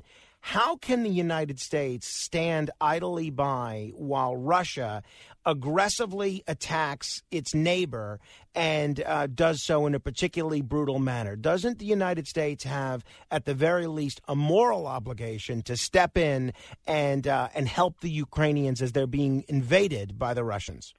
Do the people know why all this happened? They read the Trends Journal going back to spring of 2014 when the United States overthrew the democratically elected government of Viktor Yanukovych. Do they know that watching Victoria Nuland, the former Undersecretary of State under Obama, you could Google it up, December 2013, Washington, D.C., saying that the United States spent $5 billion to NGOs in Ukraine to, quote, bring peace and democracy? Do the people know that there was a deal made that Ukraine has been, by the way, the European Union, you can look it up, Ukraine they called one of the most corrupt countries in the world. So now going back, what happened was Ukraine's been busted since the Soviet Union broke up. Yanukovych needed dough. He went to the EU and the IMF, and they were going to make a deal with him. Putin said, I got a better deal. I'll give you lower interest rates, and I'm going to cut the price of your gas. Okay, we'll go with you. That was the overthrow. The war starts. What happened? They killed over 15,000 Ukrainians in eastern Ukraine, the Donbas region. That was a separatist region. They voted for Yanukovych. They didn't want that people call the Nazi government of Ukraine, run by oligarchs. And so it's been going back and forth. Then they had the Minsk Agreement, brought to you by France and Germany. And that the separatist region, there wouldn't be a separate country, but they'd be a separatist region. And they agreed to that until they could come to a better peace term. And Ukraine said no, and they the bombs away. Number two, it's none of my business. It's none of my business. You want to go to Ukraine and support them? Go. Oh, it's only go. Oh, they're going to take down the statue of Catherine the Great. Oh, Catherine the Great? Oh, who's she? Oh, she was only around since what, middle 1700s. And this has been going back and forth with Ukraine and Russia, calling whose territory is what, since the 1700s. And you're telling me I got to get involved in that?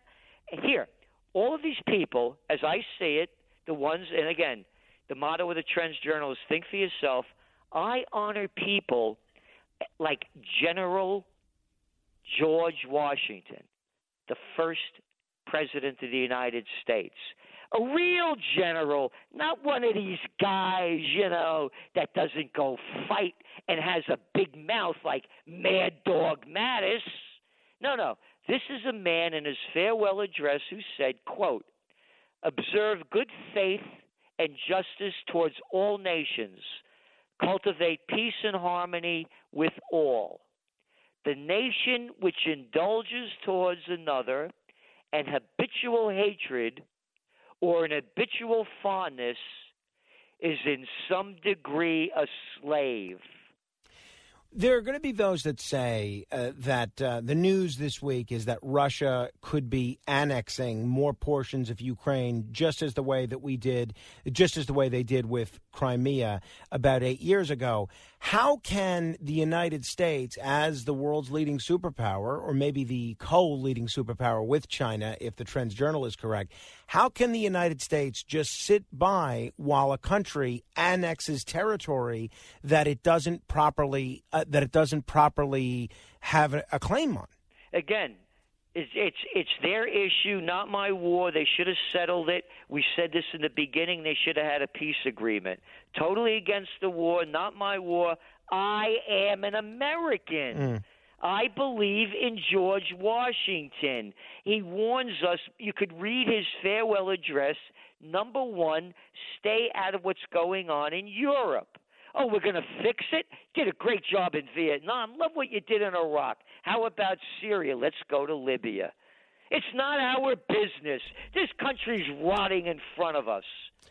Look at it, $60 billion they sent already since February 28th to Ukraine. This is not a proxy war. Hey, Frank, give me a gun. I want to go blow the guy's brains out across the street. Are you an accessory to the crime? It would appear that I am. Yeah. Not appear, you are. Yeah. Let me ask you this. We see Vladimir Putin spending a lot of time with Erdogan and Turkey and the Grand Ayatollah, the supreme leader in Iran. Do you think that the United States siding with Ukraine in this conflict has driven those three powers, Turkey, Iran, and Russia, closer together? Oh, yeah, and throw in China. Of course they have. Why? There's not a peep about peace. Not a peep about peace. Anybody that wants to go fight, go fight. It's not my fight. This country's rotting in front of us. You want to talk about violence and crime? You get the Trends Journal. Go back when they launched the COVID war. We warned about this. When people lose everything and have nothing left to lose, they lose it. This COVID war, the damage that's been done is incalculable. And you know what the clowns are doing now? They're blaming it on the pandemic, all the economic declines, all of the problems. They're blaming it on the pandemic, all the drug overdoses, on and on. It's not the pandemic. It's the moronic politicians that force their draconian dictatorial mandates on us. Hey, Frank, my name is Andrew Cuomo. I'm a little daddy's boy, born on third base, thought I hit a home run, renaming the Tappan Zee Bridge after my daddy. I'm going to flatten the curve. They made this crap up. It was all political science. Not a scintilla of scientific evidence. So what I'm saying is you have to put this all together. So when you're talking about all these countries uniting in different ways, the destruction that has happened and how we're focusing on war as our nation is going down, as people are living to paycheck, as the streets are filled with homeless, as crime is skyrocketing, and I got some clown saying, my name is Anthony Blinken. Oh, yeah, another daddy's boy. I went to Dalton. I went to Harvard. Yeah, Harvard, Princeton, Yale, bullets, bombs, and banks. I'm going to fix Ukraine? What, are you kidding me?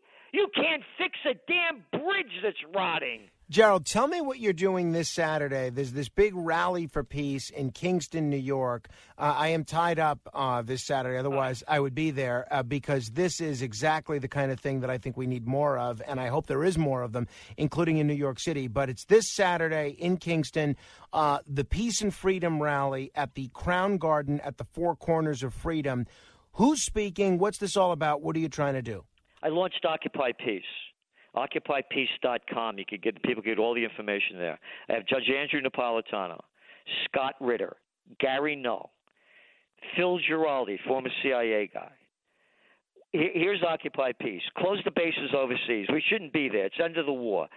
It's not our problems. Use the troops, secure the homeland. Put them to work to rebuild our rotted infrastructure. Give them skills like the Work Progress Administration of the 30. And number 4, you want to go to war? Let the people vote. We're the ones that fight the war with our body and our lives, not the senator's son. Could you imagine Pete Buttigieg going over there and fighting? Could you imagine fat mouth Lindsey Graham fighting? McConnell? You want to go fight, go fight. Let the people vote. Let the people vote. Oh, another guy, by the way, they'll hate me for this one. Dwight D. Eisenhower, 5-star general, Supreme Commander of the Allied Forces, January 17th, 1961, farewell address. The military-industrial complex is robbing the nation of the genius of the scientists, the sweat of the laborers, and the future of the children. They have taken over. You saw the budget that the Democrats mostly voted for. A couple of Republicans didn't. $800 and almost $50 billion military budget. Occupy Peace is about peace, freedom, and the American way. We honor the founding fathers. And that's what we're pushing for. Because I'm going to tell you, I'm a trend forecaster. I've been at this a lot of years. World War III has begun. The only way they're going to make it official is when an atomic bomb, a nuclear bomb or some false flag thing happens. Then they'll say it began. It's already started. If we don't unite for peace, we're going to die in war. So this event on Saturday, what time is it? And it's free for people to go, right? Oh, yeah, free, yeah. It starts at 2 p.m., John and Crown Street, Kingston, New York. This is where the seeds of democracy was sown. And we have, again, we're going to have bands, the Hot Damn Band. We have vendors, people buy what they want. And, again, Judge Napolitano, Scott Ritter, Gary Null, and Phil Giraldi, and myself. I've had Scott Ritter on the show. I've certainly Judge Napolitano as a regular on the show. And I found Scott Ritter to be pretty impressive, and I thought that his answers on the Ukrainian front were pretty interesting. I got a lot of blowback for the fact that Scott Ritter was a convicted felon, specifically a convicted sex offender. I'm curious, have you gotten similar blowback? Yeah, getting bullied. You know what I say to people? Look, I don't care who you had sex with, what you masturbate to. This isn't about that. I don't want to hear it. I don't want to know about it. You're going to tell me that all the people in Washington, all the people in the military have never done anything wrong? This is about our lives on the line. This is about World War III. So I don't even, when they start talking to me, I said I don't want to hear it. I'm only talking about the facts of Ukraine and what's going on. Save it. Well, good for you. The Occupy Peace Rally, the Rally for Peace and Freedom, it's this Saturday.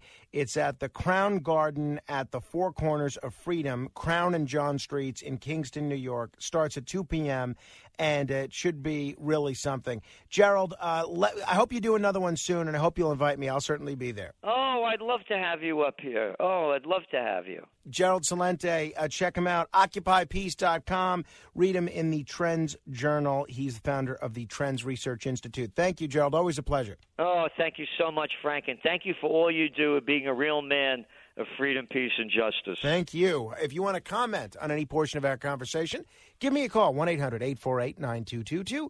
That's 1-800-848-9222. Straight ahead. It's The Other Side of Midnight with Frank Morano.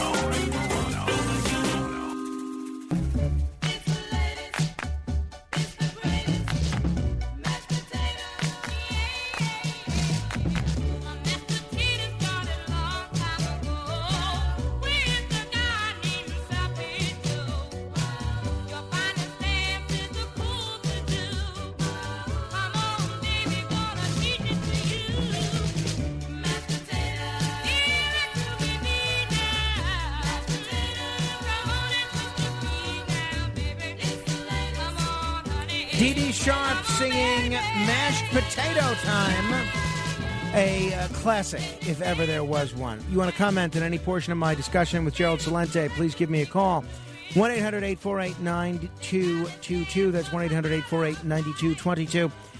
So a month or so ago, I told you about what was happening with our favorite cat, Bathsheba. We have 3 cats. My wife had them before we were coupled, certainly before we were married, and I am now the stepfather to these 3 cats. And Bathsheba is by far the nicest out of the 3, the friendliest. So we ended up taking her to the veterinarian when she was losing weight. They did some blood work and a bunch of other things. They didn't find anything wrong with her. Ultimately, they did some other testing, and she was still losing weight. And they put her on steroids. She's also on medication for high blood pressure. So she's taking 2 medications at the moment, high blood pressure medication and steroid medication. And then because she was still losing weight and they couldn't find anything else wrong with her, they thought that the culprit was likely to be either irritable bowel syndrome or lymphoma. It was not irritable bowel syndrome. It turns out it's very early stage lymphoma. So they referred us to a cat oncologist that specializes in this sort of thing. So yesterday, my wife drove about an hour to Paramus, New Jersey, to visit the cat oncologist. Now, you can imagine this cat was just thrilled to be in the car for an hour in her carrier. My wife even had to pull over because the cat was panting, which cats are not like dogs. They're not supposed to pant. That's how upset she was and nervous she was. And she had pooped in her carrier, which she very rarely does. Even when we moved her a couple times, she never did that, moving from one residence to the next. But she was just sick of being in that car for an hour, and she was nervous. So my wife pulls over, cleans her up and so forth, continues on to Paramus, New Jersey, meets with the cat oncologist. And the good news is that it appears that it is still pretty early on in the staging of lymphoma, and that it looks like she's going to get chemotherapy, which is going to be administered from home. And most cats that are in her position are, at this point, if they take this oral chemotherapy, which I think she's going to have to take in perpetuity, they can live normally and a healthy life with minimal symptoms or anything of that nature for at least another 2 years. So that's certainly good news. So we're going to keep her on her previous other medications, the steroid and the high blood pressure medication. She likes one of them. I don't remember which medication is which. One of them is chicken flavored. She really likes that one. And the other one is sort of cherry flavored. She doesn't like that one. But this new doctor said that they would give us that other medication. I think it's the steroid in a flavor that she likes. That's also chicken flavored. So she'll be on 3 medications, and hopefully they'll be able to help her. And hopefully she'll have at least another couple of good years left, because she really is such a kind cat. Very nice to strangers, visitors, everybody, other cats, other people, just about everybody. She's everybody's favorite, including ours. So a lot of folks had asked about what the latest was with Bathsheba. That's the latest. That we went to the oncologist, we got a prescription, we're starting this chemotherapy right away. That's the story. So hopefully, wish us the best of luck. 800-848-9222. It's 1-800-848-9222. Brian Kilmeade coming up in our 4th hour, and Chuck Darrow coming up next hour in our Atlantic City and Casino Report. Let me say hello to Joe in New Jersey. Hello, Joe. Yes. Hi, Frank. Hey, Joe, I'm going to put you on hold. Turn your radio off. Yusef is on Long Island. Hello, Yusef. Hey, I just wanted to call and basically say I'd give a big shout out to Gerald Celente. I think he's so smart. I think he's one of the greatest Americans alive. He's not a coward. He tells it exactly like it is. I've been to his rally. I'm so sad that I can't go to his rally this Saturday, but he's just a really, really smart guy. And I just want to urge all your listeners, to go and look into the Great Reset and Klaus Schwab and Bill Gates and how much they've been talking about depopulation. And in 2010, Bill Gates said during a TED Talk that he wanted to depopulate the planet using vaccines. And, everything that's been going on with this pandemic or scamdemic, whatever you want to call it, has been very suspicious. And they really want to – there's never been more people alive on this planet than there is now, 7.5 billion. And they really want to reduce it because they say the resources are finite, and they're brainwashing us. And Gerald, he's a brilliant guy, and I just would urge everybody to go out and listen to him. I think he's just a smart, really great guy, and I'm happy you had him on the show. Well, Yusef, first of all, thank you for your nice comments about the interview and with Gerald Celente. I have seen that claim that Bill Gates plans a depopulation of the planet through vaccines. I'd be curious if you could send me the unedited clip, because a lot of the sort of the fact checks about that say that the edits of him saying that are a little misleading. So if you have an unedited clip of him saying that, I'd certainly love to see it if you could email that to me. Absolutely. Do you want me? What's your email? I don't know the email. I can. Sure, it's frank.morano, frank.morano at wabcradio.com. Okay, so frank.morano at wabc at wabcradio.com. At wabcradio.com. I'll be sending it to you momentarily. Thank you. And it's unedited. It's from a 2010 TED Talk, and it's available all over the internet, but I will definitely send it to you. Yeah, thank you very much. Yeah, so I've seen different fact checks with this claim, and this has persisted for years. And people have accused Bill Gates of calling for the killing of millions of people using vaccines. I don't buy that, I got to tell you. And Gates was referring, in what I've read about this particular video, to his belief that improving health and reducing child deaths, including through vaccine, can have the effect of limiting future population growth.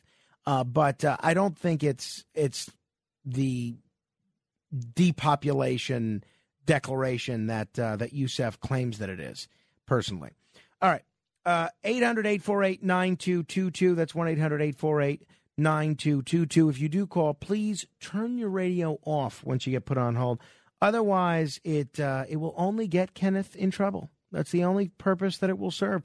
Poor guy has enough trouble because he's eating pasta without cheese. He recently learned about this condition that prohibits him from having cheese, and he's suffering with it. So the last thing he needs is to get screamed at by management or by me for, his inability to get people to turn their radio off. So 800-848-9222. Hey, it is looking like there are more and more calls for someone other than Joe Biden to run for president in 2024 on the Democratic side. So I would be curious if you're a Democrat, who you'd like to see run in place of Joe Biden. Because the Washington Post, they listed 10 candidates, and there's some other folks talking about other folks maybe primarying him. Tell me what you think. 800-848-9222. If nobody calls in with suggestions about that, then we'll talk about something more fun. Because honestly, I find it tougher and tougher to talk about politics in a serious way on the radio, because people, no matter how you try to approach it, people just seem to get crazy about this stuff. So if you can talk about it in a manner that will not get crazy, be my guest. Otherwise, we'll talk about something more fun, like, I don't know, how to stay cool in this oppressive heat or something along those lines. All right. As I mentioned, my email is frank.morano at WABCradio.com. That's frank.morano at WABCradio.com. I saw this article of Mike Tyson making some rather disturbing remarks. I'll play those for you as well, and we'll get your take on that. Look, Mike Tyson has a tendency to say things that are a little bit outlandish, and I think that might be the case here. We'll get into it. We'll try again to say hello to Joe in North Jersey. Hello, Joe. Yes, hi, Frank. Sorry, I transferred to a new phone. Sure, good. How much did you spend on your cat? Because we're cat lovers here. Well, we have pet insurance for her. So honestly, almost all, and I recommend that to people. So almost all of the spending that we're doing on her, including for her chemo, almost all of that we get reimbursed for through her pet insurance. Oh, terrific, terrific. You know, today I was at the food bank, and a friend of mine said that the contribution to ASPCA is more than what Tunnels to Towers has, $19 a month, whatever it is. And I said, ASPCA asks for more money than that? And I'm like, why is it? Are they out of funds, or are they big business? What is going on? Anyhow. Yeah, I don't know. I couldn't tell you. Okay, that's another issue. But what I guess called for was Kingston. I'm going there Saturday. This great. Guy Joe speaks so slowly and coherently that I can't believe it. He mentioned George Washington, Eisenhower. I mean, the public is so full of all the information, but we don't know what to do. And these rallies, like, of course, with Trump and the rest of them, they're great. And hopefully we get re-energized and march on each state capital. I'm surprised nobody's thought of that. March on the state capital. I am glad you're going to be there on Saturday, Joe. Give us a call back on Monday. Let us know how it goes. Okay, Frank. Great show, and I love you and your sidekick there, Curtis. Oh, that's very kind. Thank you, Joe. Appreciate the call. Good luck. Good luck in Kingston on Saturday. That's wonderful. Yeah, for everybody that ends up going, I'd be curious if you could give us your review, how it went, how many people were there, how the speakers were received. Judge Napolitano especially, I've seen him speak a number of times, and he really is, when it comes to civil liberties, when it comes to legal issues, one of the best speakers that there is, in terms of both on the radio, television, and in a live setting, like one of these rallies that you see in Kingston. So I am sorry that I can't be there. My wife and I made plans with another couple on Saturday that have been longstanding, and I think my brother and sister-in-law are also, we're visiting with them. We haven't seen them in a while, but I hate to miss that, but it's certainly going to be interesting. All right. Were you outside at all today? I went out to the grill to make some burgers, right? Some cheeseburgers. And before I could even put the cheese on the burger, it was melting. That's how hot it is. In the Northeast, it's sweltering. I got a call from a friend of mine in Nevada, 110 degrees. 110 degrees yesterday. It is rough. What are you supposed to do? If you have any solutions in terms of how to beat the heat, unorthodox solutions, I know Matt Blaze would say, get an air conditioner. Let me know what they are. Until then, keep asking questions.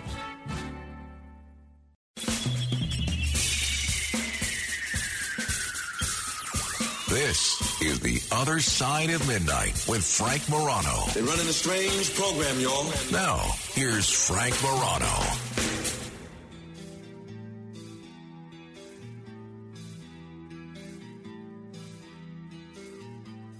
Record-breaking heat waves are sweeping the United States and Europe, making it even more important to stay hydrated, stay cool, and stay calm. Now, the other difficulty that we're seeing here is with the air conditioning running all the time. Now, I'm not that big of an air conditioning guy. In fact, when my wife and I were meeting the other day about ways to save money and, increase our savings and things of that nature, one of the things that I suggested was to get rid of the air conditioning because that does take a lot of energy usage. That went over like a lead balloon. So that was a non-starter. And now that we have a baby, in his room, because we want him to be comfortable, we run the air conditioner almost 24 hours. I mean, we keep it at, I think, 70. But to run that air conditioning in his room 24 hours, I mean, it gets expensive. But we're doing it because, obviously, we don't want him to be uncomfortable. So we're seeing extreme heat all over the country, all over the different continents. And it becomes all the more important to stay hydrated, to stay cool, and, quite frankly, to stay calm. And you're going to see blackouts. I guarantee you, before the summer's out, we will see blackouts and brownouts because of all the energy usage that is tied to this excess heat. It's going to happen. Might happen this week, might happen next week, whenever. It's going to happen. Mark my words. I'm not rooting for that to happen, obviously, but it's just the nature of putting this much stress on the energy infrastructure. So, what do you do about it?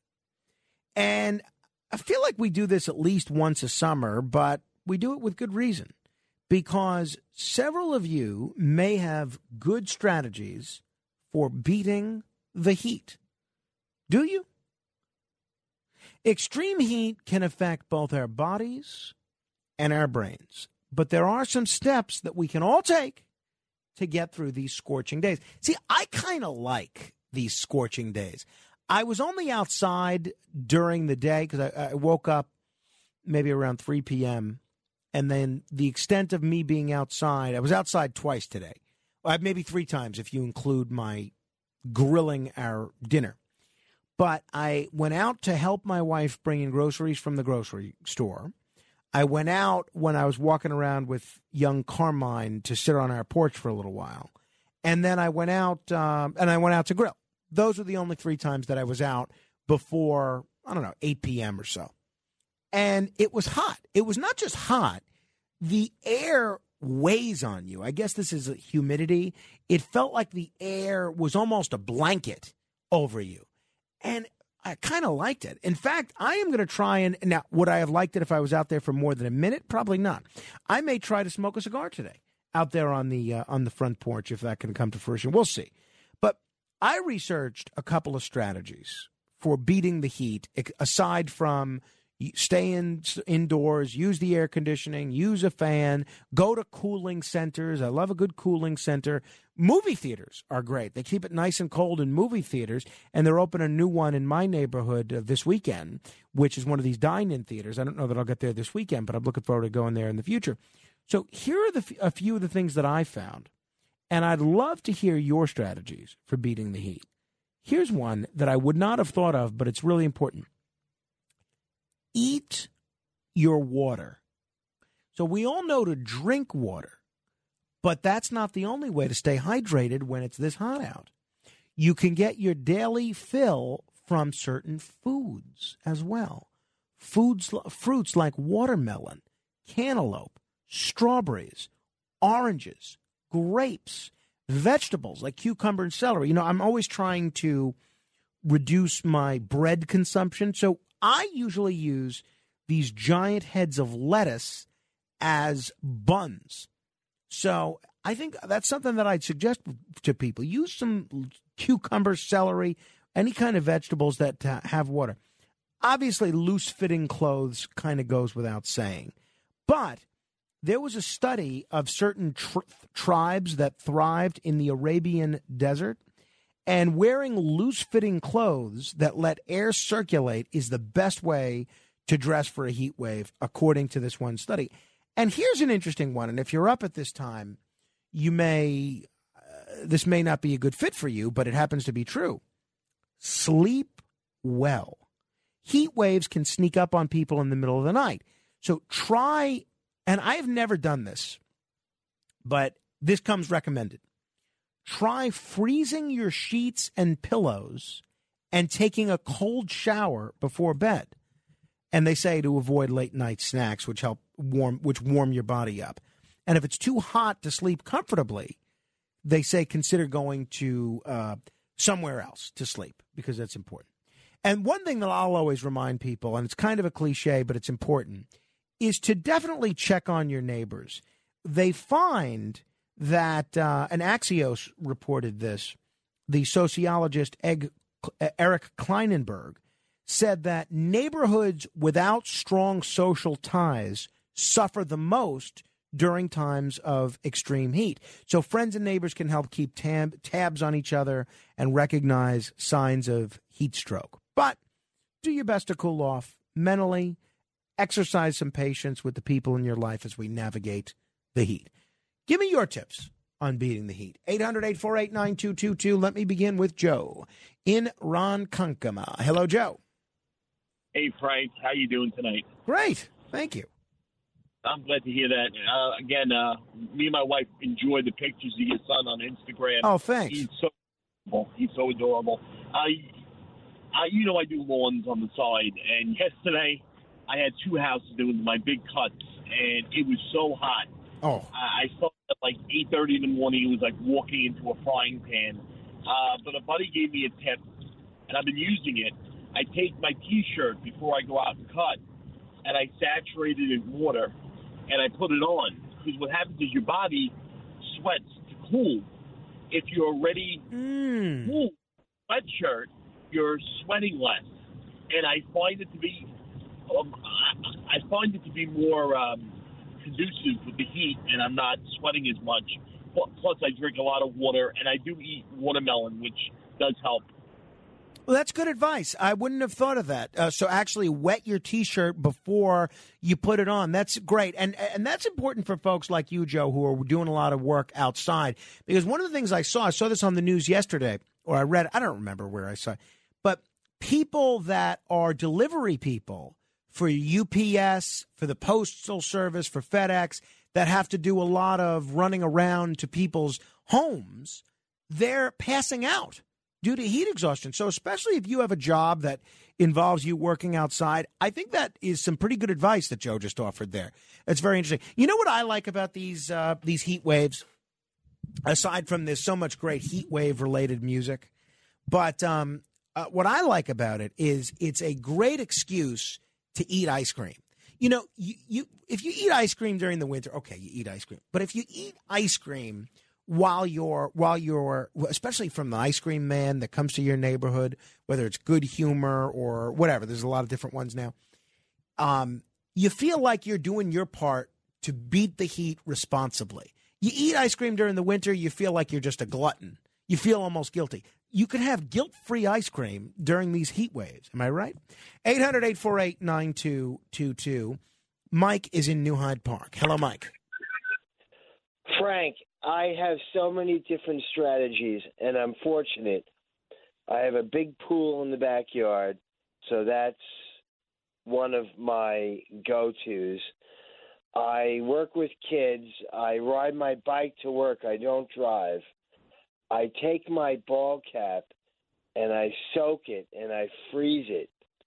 And I swear to you, by the time I get to work, it's like it's already dry. But I put it on my head. But like you, yeah, I think you have to consume nutrient-rich things like watermelon and water. And I work with kids, so I'm in a climate-controlled environment, thank God. I mean, frankly, one of the classrooms I work with is like we call it the ice box. It's almost too cold. We laugh about it. They call me Mr. Freeze. I mean, it's unbelievable. But there are many ways to do it. And I'll tell you something, Frank. I'll take summer and heat over winter any day. Maybe I'm just getting old and grouchy. I can't stand winter. I'll take the heat any day. Well, see, I like both, and thanks, Mike. You know, that cap trick is interesting because somebody just reached out to me on Twitter, and I don't know if it was Mike there as well. You could do so at Frank Morano. They said a version of the sheets thing is to put your summer cap in the freezer for a cool boost. I have never done that, but I'm going to try that. I'm going to try that today, actually. When I get home, I'm going to throw my cap, my Atlantic City cap, in the freezer, and then maybe when I wake up, if Carmine is napping and doesn't need my immediate attention, I'm going to go out to my front porch, put my cap on, and smoke a cigar which is not recommended by anyone, by the way, as a beat the heat strategy. But it's nice. You're out there, you see the neighborhood, and I'll do my work out there for the afternoon with my frozen baseball cap on. I'm going to try that. It makes sense, right? 800-848-9222. Eddie is in Ocean County. Hello, Eddie. Hi, Frank. You're confusing me you when you say that you don't like AC. I mean, you're the biggest AC guy around. You're doing the AC report. Fair enough. Tell you the truth, Frank. So I wear in the summer the whole year round long sleeves, long pants, and you know I don't find it so bad to get all sweaty and everything. You just jump in the shower in the middle of the day for like a 5-minute shower, quick thing. I guess it doesn't work if you're at work, if you're not home, but I'm in school. I have a dorm in my school, so I could just jump in the shower. You know, it cools you off. You're fresh, and it keeps you going the rest of the day. Yeah, well, that's good advice. If you're in a position to do it, I think that's great. We are going to be talking Atlantic City with Chuck Darrow in just a few minutes. I'm looking forward to that conversation. There's a whole lot happening down there. We'll tell you about it. Original Rick is in New Jersey. Hello, Original Rick. Good morning, Frank. Morning. Just a quick word about you were talking about the power grid and expecting blackouts and all that. You're absolutely correct. First of all, I'm just wondering, they're already giving the public service announcements. Please curtail your usage during the day. Don't do your wash. Don't use your dishwashers. What do they think is going to happen when all these people are plugging in their electric cars? You know, that's a great point. That's a great point, Rick. Are they not going to plug in during the day when they need to recharge? I mean, they need to beef up the grid before the electric cars. They're putting the electric cars before the cart, if you know what I'm saying. Yeah, that's a fine observation, Rick. Thank you. 800-848-9222. Chris is in Mount Vernon. Hello, Chris. Hey, what's up, Frank? Rick is 100% right, by the way. But anyway, yeah, they have these things called cooling towels. My brother-in-law gave me one. It's pretty awesome. It's similar to the wetting your T-shirt type of thing and all that. But it's like it's almost like a scarf, but it's you wet it and just whip it around a little bit and throw it around your neck, and it makes your whole body feel cool by having that on your neck. It's not a regular towel; it's a special thing. It's almost like the material is super absorbent. It's almost like a chamois type of thing. Huh. And you wear it around, you put it around your neck, and it keeps you cool. And if it starts to warm up a little bit, you just give it a quick whip. You whip it up and down a little bit. You put it back on your neck, and it just feels cold again. Oh, that's neat. I'm looking these up now. That's pretty cool. I don't have any of these, but I may get one of these. That's fun. Thank you, Chris. See, this is why we do this segment. This is a public service for you. How do you beat the heat? Now you know. 800-848-9222. Laura is on Staten Island. Hello, Laura. Hey, Frank, about the ice cream idea in the heat, it's only a good idea if you're well fit, because if you're fat, I don't know if you've ever been in that position, and you have ice cream in the heat, you feel just like a big fat pig. If you have ice cream and you're sweating away and you're fat and your system is all screwed up because of that, what I recommend for the heat, and this is applicable to everybody, is unlimited watermelon. And I think generally you should have at least a gallon of water a day. And on a hot summer day, I would say 1.5 gallons of water. But watermelon is always a good idea. Okay, and well, you could go as I much can't as you want. disagree with you, Laura. That certainly is a very effective summertime treat. You know what they say is also good? And it's a little counterintuitive. But they say spicy foods when it's this hot is helpful because they say and I like spicy food, so this is good for me. They say if you eat a lot of spicy foods, it causes you to sweat. And the sweating, even if it's due to spicy foods, it actually cools you down. So isn't that interesting? So there you go. Maybe if you want to combine the two, maybe have some watermelon and you throw some Tabasco sauce on there, right? I guess that would be the best of both worlds. Dave is in Yonkers. Hello, Dave. Yeah, so when I worked outdoors, I would wear a wet bandana around my neck, and I carry a spray bottle with water. That would really work. Okay, a wet bandana and a spray bottle. That's interesting. You know, when we went to the ball game on Sunday, our friends Mark and Maureen, they brought Carmine a fan that had a little bit of a water spritz to it. It's a little mini fan, and it would emit water, and the water, so the fan would fan you. It's an electric fan, and the water would spritz you. So that's kind of the same concept. But all right, a spray bottle and a bandana. Okay, make a frozen bandana. That's right.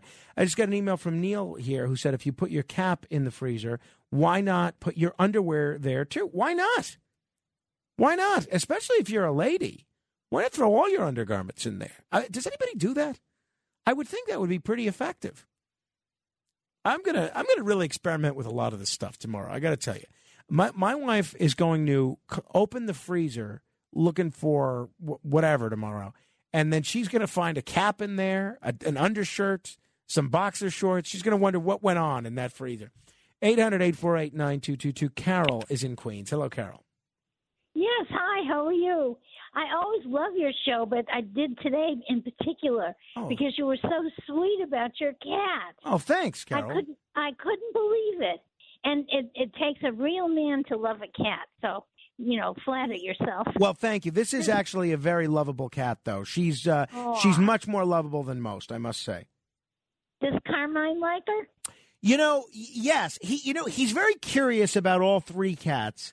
And Bathsheba, the one that we're talking about, she tolerates him the best. The other two don't really want much to do with him. They view him as almost somebody that competes with us for their attention. But Bathsheba doesn't mind him. She will stick around and do whatever she's doing as long as it doesn't disrupt her too much. So Carmine does seem very curious about them. Yeah. That's really great. Yeah, just hearing about your family when you do it from time to time, I love it. It sounds really neat. So I'm happy for you. Well, thanks, Carol. That's so awfully kind of you. Thank you. Hopefully you're staying cool as well. Paul is in North Arlington. Hello, Paul. Hello. Hello. Frank. Hi. Nice to talk to you. Likewise.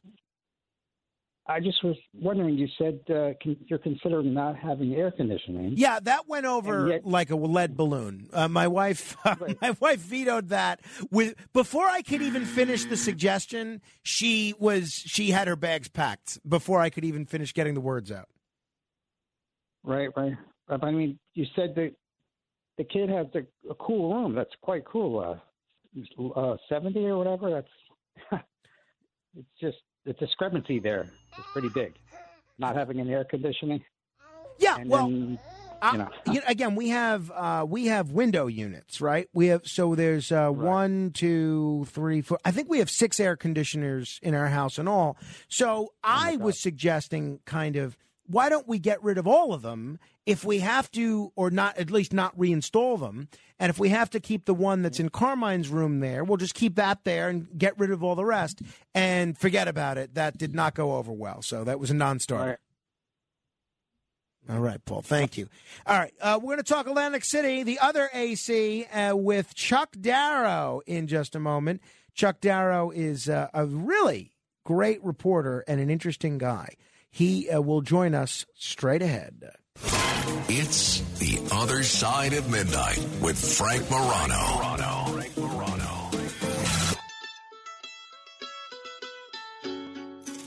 This is the AC Report.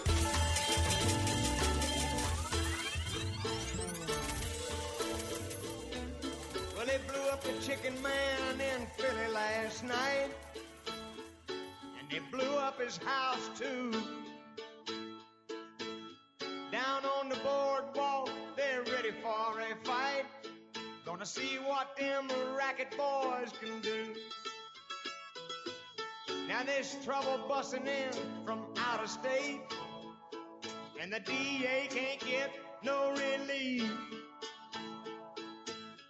Gonna be a rumble on the promenade, and the gambling commissioner's hanging on by the skin of his teeth. Everything dies, baby, that's a fact. But maybe everything that dies someday comes back. Put your makeup on, fix your hair up pretty, and meet me tonight in Atlantic City. Ah, yes, it is time for our weekly look at one of the most interesting communities anywhere in the world, and I can't think of anybody more interesting to look at that community with than Chuck Darrow. Chuck Darrow is a veteran journalist, a casino lifestyle specialist, and these days he's a writer for Philadelphia Weekly, for the Sun newspaper group of South Jersey, and for BettersInsider.com. Chuck, it has been way too long since we spoke either on the radio or in person. It's great to talk to you again. Right back at you, baby. It absolutely has been too long, and I am thrilled and delighted to be joining you yet again. Hey, Chuck, what's going on? Since the last time we spoke on the radio, our show's now airing in Nevada as well, and we're very happy to be carried on the Nevada Talk Network. I did not know that. Well, wow. so, yeah, well, that's what I'm going to tap into your expertise on that one as well. How much time have you spent at the casinos in Nevada, and how do you compare the casino experience in a place like Atlantic City, New Jersey, with the kind of casinos that you might come across in Nevada? Well, first of all, when you say Nevada, are you talking about the entire state or specifically Las Vegas? Because there is no comparison between the two in Las Vegas. Between Las Vegas and Atlantic City. Las Vegas is an entirely different animal for any number of reasons. But the casinos outside of Las Vegas, there are only two other jurisdictions, gambling jurisdictions, really in Nevada. Now, that's not to say there aren't a lot of casinos throughout the state, but if you're familiar at all with the state, it is really huge and really sparsely populated. It's pretty much the anti-New Jersey. Gotcha. Okay. There's something, yeah. So. And Atlantic City's casinos that I can't say, well, there's Lake Tahoe and Reno, and unfortunately I have yet to get there. But I have been in Laughlin, and I have been in other parts of the state outside of Las Vegas. And the Atlantic City properties absolutely measure up to those and probably more or less surpass them because their functions are different. But you can't compare anywhere to Las Vegas for any number of reasons, just beginning with the fact that Las Vegas primarily operates not even really as a tourist destination, although that is certainly a major part of it. But what makes Las Vegas is the convention business, because it is nothing at all for the city to host multiple, one, but certainly not, two, but certainly one almost every week in when things are really, roaring out there, of the conventions or trade shows that attract 20, 30,000 people. When Atlantic City legalized casino gambling in the late 70s, a lot of folks were talking about Atlantic City as the Vegas of the East, and they were even saying that maybe this could be a competitor to Las Vegas. That never materialized. They never really gave Vegas a run for its money. How come? Not true. What's not true? Straighten me out. No, okay.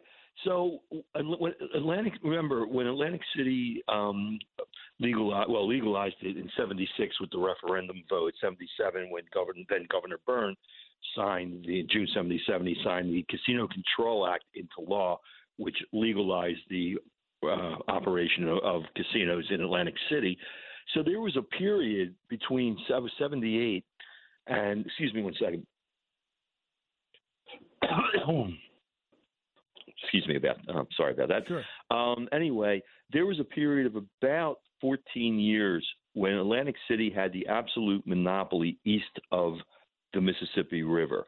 So it was at the time it was certainly siphoning off some degree of business of people from the East Coast who wouldn't otherwise have flown out to Vegas now could drive to Atlantic City. And by the early to mid 2000s, right before the when the economy went south in 2007, 2008, the 12 casinos in Atlantic City were actually grossing more, if memory serves, than the 25 or 35 casinos along the Las Vegas Strip. You're kidding? Wow, I did not know that. Yeah. Wow, that's wild. Yeah. But then what happened was Las Vegas, because what Las Vegas has that Atlantic City doesn't have physically is just pretty much unlimited land. Atlantic City is 48 square blocks, and there's not much you can do beyond that and stay within the city limits. Las Vegas is just desert, so Las Vegas kept expanding, and they built not only the mega resorts, like starting with the Mirage, and I guess the ultimate example the first one would have been there's MGM Grand, which is still probably the largest around, but there the Bellagio and then Aria and so on and so forth. But what it did was to become a real convention town, to specialize in that. And because they had the room to build tens of thousands of hotel rooms, I mean, Atlantic City total has less, I think, with 12 casinos, it was about 15,000 hotel rooms total, including non-casino hotels.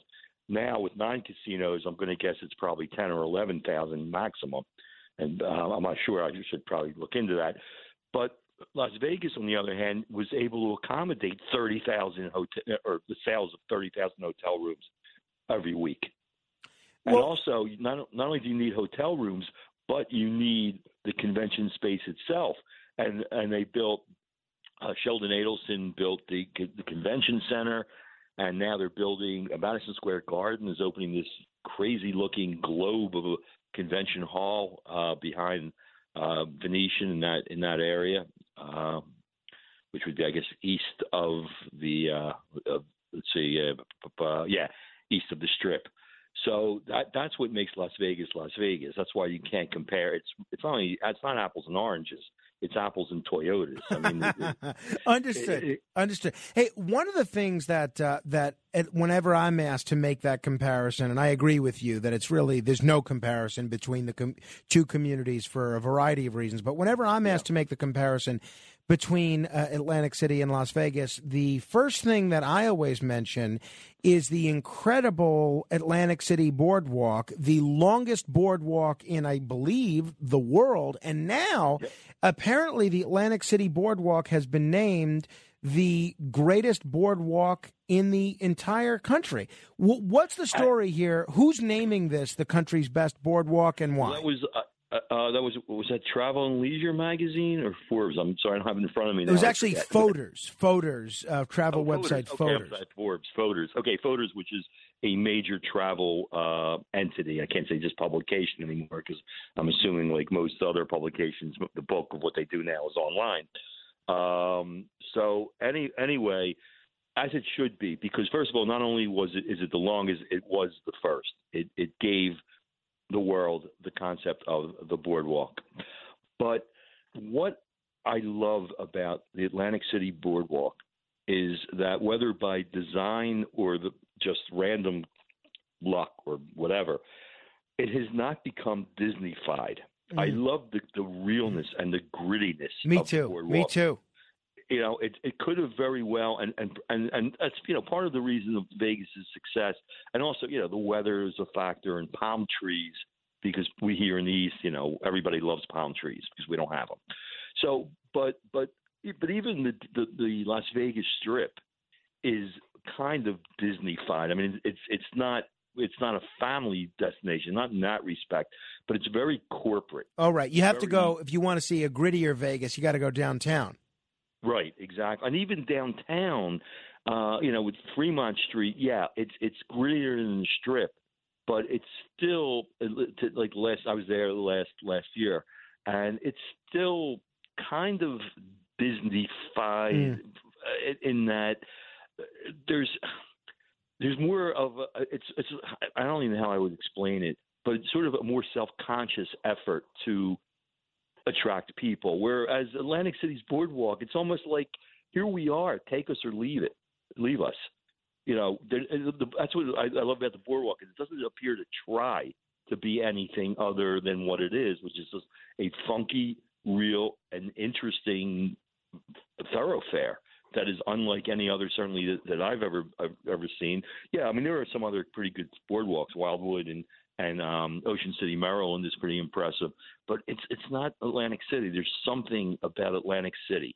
And so many great businesses along that boardwalk. Putting aside the casinos, I mean the little shops are just terrific. The boardwalk bars, the fact that it's just, I think I was glad to see them recognized as the best boardwalk in the country. And even the sights and the smells. I mean, it's a great place for people watching. You know, on a hot summer's day, that intoxicating, blend of the odors of, the salt air and suntan lotion and, cheesesteaks frying on grills. I mean, it can't be beat. So I'm thrilled to pieces about that. We're talking with Chuck Darrow. He is a veteran casino journalist. These days, you could read him in Philadelphia Weekly and BettersInsider.com. He also writes for Sun Newspaper Group of South Jersey. Chuck, how is this summer treating Atlantic City thus far, from what you've been able to tell? It seems to be overall pretty good. I have to admit, I don't want to get into specific casinos, but I found I was at one last week, and it was a Thursday night, I guess last Thursday night, and it was not nearly as crowded as I would have expected it to be, and as it would have been, say, this, July of 2000, let's say, or July of 2005, which was kind of the peak year. 2005, I believe, was the peak year for revenue down there. What do you attribute that to? Is that due to the prevalence of? Well, what do you think? Well, let me finish the thought. Mm-hmm. But there are other properties that I've been to that are absolutely jamming. So, and overall, I mean, the boardwalk seems to be certainly as crowded as I've seen it in past summers. Maybe not more so, but there seems to be just a nice steady flow when I've been down there, which is a couple times a week. It's a nice steady flow of people, and more. I think the boardwalk casinos are doing well because, again, they're on the boardwalk, and there are other issues. I mean, for instance, Borgata. I mean, sometimes you have to name names because it wouldn't make any sense otherwise. Unfortunately, Borgata's transition. I think we might have spoken about this before. When Borgata was just absolutely eating every other casino's lunch, that was when it was owned. Well, it used to be a 50-50 partnership of Boyd and MGM, Boyd Gaming and MGM Resorts. Boyd Gaming being a privately held, family-run company, and a large one. They have casinos all over the country, and MGM Resorts, which is publicly traded. And a few years ago, maybe 3-4 years ago, something like that, 5 years at most, all of a sudden MGM decided they wanted Borgata, and they bought out Boyd. And it's a whole different mindset because it's a publicly traded, much larger corporation. So I've had people tell me that they just don't find Borgata as it once was. For instance, one of the main reasons why Borgata was, and it probably still is, don't get me wrong, I don't want to, overstate things or give false impressions. But it probably still is at the moment the gold standard of Atlantic City's casinos. But it has been pretty much since it opened in July of 2003. And people who have been regular customers there for years are telling me that they're just not finding it the same. There's not the same. There's something that's missing. And one of the reasons I started to say that Borgata's success over the decades now, almost it was more than two. No, next year will be 20 years. Is that when Boyd ran it, Borgata got $50 million a year from Boyd Gaming, from corporate, to do whatever management there felt was needed, whether it was physical plant improvements or the creation of new restaurants. They tried an outdoor concert venue one year. It didn't. I don't know. Not sure why it didn't work, but it didn't. But the point is, they got a very large amount of money to really, to spruce things up. Whatever management felt, that went away. And so, but yet, you go to Hard Rock and you go to Ocean, which to me, I think we discussed before, is a real success story of the past year or two, certainly of the pandemic era. But Hard Rock you go to Hard Rock and it is absolutely, they're crushing it every which way. It is. I'm not going to say it's packed, but it's always crowded. Yeah, no, that is that's my experience absolutely, and at all those properties, the degradation of the experience at Borgata and just Hard Rock being an incredible place, and Ocean. Speaking of Borgata, though, they are now once again offering the burlesque show, which we haven't seen for a couple of years. The last performance pre-pandemic was, I believe, New Year's Eve of 2019. They did a week, or maybe it was December 30th. They brought it back. It's usually like April to October, but they bring it back for the holiday week. All right, so tell people about this burlesque show if they haven't been there before. It is, if you're familiar with the concept of burlesque, which was it was sort of the place where polite society could kind of get its jollies, kind of walk on the wild side a little. It was the coarser, more vulgar little brother of vaudeville back when, in say, from the 20s to maybe the 50s.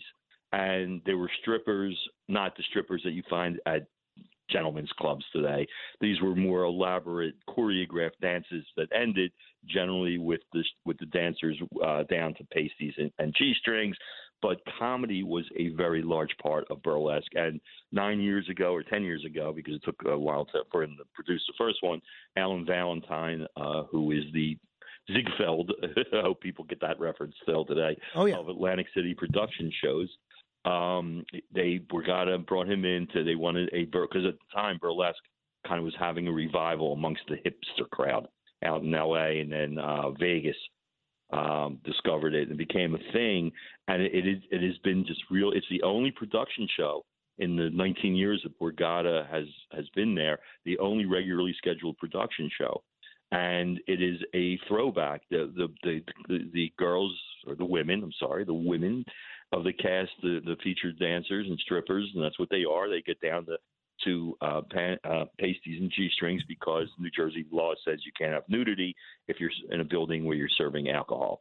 And is it sexy? Yes. Is it vulgar? Are those numbers vulgar or lewd? No. And the proof is that women make up about half the audience, and they love it as much as the men. And then there's comedy, and this is not the stand-up comedy talking about, dating or whatever, or politics. This is old, dirty, mostly the new comic, because the original comic for 8 years, a brilliant guy named Jeff Paramian sadly died in 2020, not of COVID, of heart issues. And the guy, you can't really replace Jeff Parami, but the guy who is now doing it, Chris Morris, he basically tells, as I wrote in my review, jokes, dirty jokes that were old when his grandfather was telling them in elementary school. But funny is funny. So it is adult. You have to be 21 to get in. It's definitely goes against the grain of our perpetually aggrieved politically correct society. Love it, and that's part of the fun of it. I was at the Hard Rock 2 weeks ago, but I stayed out late playing Baccarat until about 6:45. So that means by the time I woke up, it was time for us to check out. I did not get to see the Van Gogh exhibit. That was the first weekend that it was at the Hard Rock, but I'm hoping to get to Atlantic City at least one more time before the end of summer and see this Van Gogh exhibit. When we think of casinos, we don't necessarily think of fine art. That is until now. What is this Van Gogh exhibit? Have you seen it? What's it all about? Yeah, it's okay. So this is one of the two. Apparently there were two separate ones, but they're sort of the same things. They're dedicated, and they've toured the world. They've been literally around the world with this exhibit, and it's sort of, it's not interactive, but it's what they call immersive. So it takes up the entirety of the what is now the Seminole Ballroom, which is the main ballroom in Hard Rock on the second level. And you walk in, and there are these giant panels that alternate. I don't know how many there are, probably a couple dozen, and they alternate between, half of them give you biographical information about Vincent van Gogh, of course, the famous artist of the late 19th century, who was most famous for cutting off his ear in a fit of madness. And then he ultimately killed himself at age, I believe, 37. And he's considered one of the great artists, and his pictures today go for tens of millions of dollars if you can buy them, if they're available. And so part of that is just you read about his life, which was a very unhappy, unfulfilled, miserable life, because it wasn't really until he died that he became Van Gogh. Before, when he was alive, he was just another 2-bit artist, trying to eke out a living. And then the other half of the panels are quotes about various, like the human condition and his condition, generally drawn from correspondence. A lot of it with his brother, Theo, I believe his name was. And then you go into the second room, and this is the immersive part. The walls, it's basically it's more than 360 degrees, kind of, because not only are his dozens and scores of his art, of his works, projected on screens that fill the four walls of this part of the ballroom, but even there are projections on the floor, and there's music, there's some spoken word, and you really are sort of put in the middle of his artwork. So you see it. It's not just a two-dimensional painting, in a frame. It sort of surrounds you. So it's an entirely different experience. The technology involved is very impressive. But as I wrote in my review, you really have to have some degree of interest to really avail yourself of I see. pleasure. So if you're not necessarily into art, this is not something Right, that's going to Van win Gogh, you over. or Van Gogh specifically. Yeah, I was impressed by it. It was certainly interesting, but I was not really engaged because I'm just not wired that way. I don't have that gene. I'm not a big, art guy. So, but as I wrote, the key here to me, the real takeaway is that the management team at Hard Rock is expanding the parameters of, quote, casino entertainment. That it doesn't just have to be music and comedy, that there can be other things off the beaten track or out of the box, to coin a phrase, that will attract. Now, I don't know what numbers are, and I know they probably wouldn't release them. If I asked, they wouldn't tell me. But their prediction was that over the course of the 7 weeks it's there till I believe August 28th, 29th, that 100,000 people would come through, and I don't think that's an unreasonable number. But it's just so even if it isn't quite that successful, I hope that the team there, Joe Lupo, the CEO, Mike Woodside, his entertainment guy, that they continue to push that envelope. That to just this is just so interesting and creative and different. That to me is the real value in the Van Gogh exhibit. Absolutely, they're doing a great job. Just about out of time here, Chuck, but I have to ask you about the Illusionists at Harrah's. What's the Illusionists? It is a magic show featuring 4 separate acts. It's toured as not just casinos, but theaters around the country for several years anyway now. It's not the first time it's been in Atlantic City. Atlantic City, in its heyday back in the 90s, early 2000s, magic was an absolute summertime staple. There was usually 2 or 3 big-time magicians. I mean, not David Copperfield big time, but guys like Jeff McBride and Mark Kalin and Ginger, and Lance Burton, who was the king of the Strip at one point out in Vegas. So Harrah's is the only casino doing that this year. Usually they said there were 2 or even 3 casinos that would bring in summer-long magic shows. This is a very, not surprisingly, it's kind of a low-budget deal. There's not a lot of production.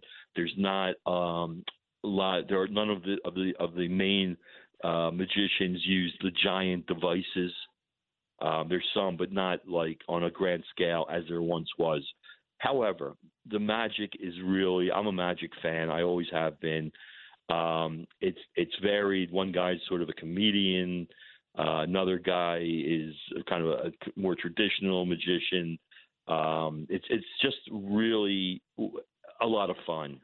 And if you like magic, if only because it's the only game in town this summer, but it's definitely, if you're a fan of magic, it's absolutely worth seeing. Cool. It's a lot of fun. Cool. Well, Chuck, it is always a treat chatting with you, and I'll look forward to seeing you on my next trip to Atlantic City. People can Please, check yeah, your. Let's try to make that. Yeah, let's try to make that happen. Absolutely, And, people can read your work. And I thank you for the invitation. I always have a great time. Well, it's my pleasure, Chuck.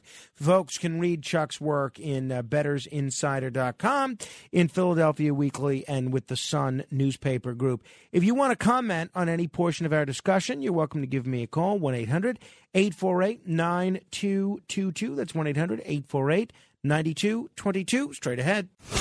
It's The Other Side of Midnight with Frank Morano.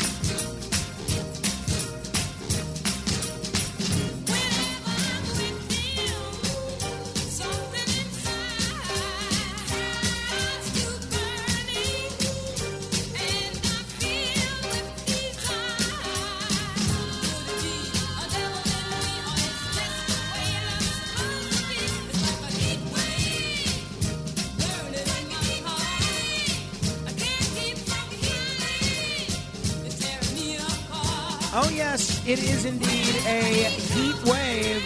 There is a lot of strategies in terms of how to stay cool. The one thing that everybody seems to agree upon is that you do need to stay cool, especially when it's this bad. Hey, so, Matt Blaze, I heard a little something. I was listening to Rita Cosby, and then I was listening to other people all talk with Alex Barnard. Is he sick or something? What's your understanding of what his deal is? Well, he's always sick. There's something wrong with him. No. I mean physically sick. Yeah, it seems like he is. I don't know what's going on with him. Well, then by all means, he should come in here. Come in and sit down right next to you. There's something happening with him that seems to be some sort of cold, some sort of flu.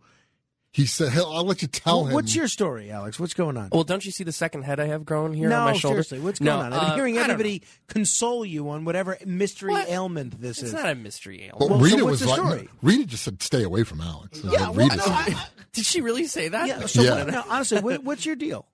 I don't know. I'm just, I've got a cold. But Rita, the thing about Rita is she, when you say something like that to her, then it's like, I feel so sorry. I feel so bad for you. You got to take this. You got to take that. Make sure you're getting hydrated. All that sort of thing. But why are you coming to work when you're sick and risking infecting everybody? It's not that. It's just a cold. It's not like I've tested negative for COVID several times. So I'm not. I don't have the means to really take off from work. You can't take a sick day. You can take a sick day, right? Well, I mean, because then it cuts into your PTO, and then I gotta. Well, that's what it's called, PTO. Yeah, but I'd much rather use that for vacation, and which get I have and get the rest of us sick. Is what you're saying? Exactly. Yeah. So then we all have to take our PTO because you got us sick. You're not going to get sick from me. How do you know that? To be honest with you, I'm probably already sick. Are you? Yeah, let me hear you cough into the microphone real quick. No, you should. My advice, honestly, don't come to work when you're not sick. I mean, when you are sick, to save your days for days when you're not sick. It's very selfish, quite frankly. Well, I mean, this is from the guy that used the bathroom in an unauthorized manner yesterday. Yeah, okay, and again today, by the way. Is that true? Thanks, man. You know, I didn't know that. See? I did not know that. All right. Everyone does that. Very well. All right. Well, carry on, Alex. Thank you. Great work. I'll Carry on from make a sure not to distance, cough for the please. microphone. Viviana is in Brooklyn. Hello there, Viviana. Hi there. Long time no speak to you. Really appreciate the show this evening. Real quick, I wanted to speak about the elections, but really quick, my husband has this electronic, it's like a neck brace, and it might be by the Sharper Image. And what it does is when you turn it on, it emits cool air around your neck. What's it called? And I don't know, honestly. It's an electronic neck brace, it cools your neck, and really, he wears it. He goes out into our porch, and it gets really hot where he's at. And he wears that brace, and it works wonderfully. Viviana, I'm going to put you back on hold because I know you wanted to make a substantive comment as well. So we'll get to you after the top of the hour if we can. 800-848-9222 if you want to comment on anything we have covered thus far. Next hour, the great Brian Kilmeade, a chance for you to win $1,000, and what's happening with the United States military. We'll get into all that and more. Your influence counts, so use it. Hi, it's Lou Dobbs for Priority Gold, America's precious metals dealer. These are volatile times with high inflation, soaring debt, wars on multiple continents, and rising financial stress. Central banks are buying gold to diversify their reserves, so are many Americans. Call Priority Gold and find out how precious metals can help you diversify your portfolio. They're highly rated and happy to help. Call 1-866-303-6357 or get a free gold guide at PriorityGoldGuide.com. That's PriorityGoldGuide.com. Waiting on a tax return? Hopefully it ends up in your hands. Fraudulent tax returns due to identity theft increased by 30% in 2023. If you're in a bind this tax season, LifeLock can help. Our U.S.-based restoration specialists are experts dedicated to helping solve your identity theft issues. And all LifeLock plans are backed by the $1 Million Protection Package. So we'll reimburse you up to the limits of your plan if you lose money due to identity theft. Help protect your information this tax season with LifeLock. Save up to 25% your first year at LifeLock.com/aware.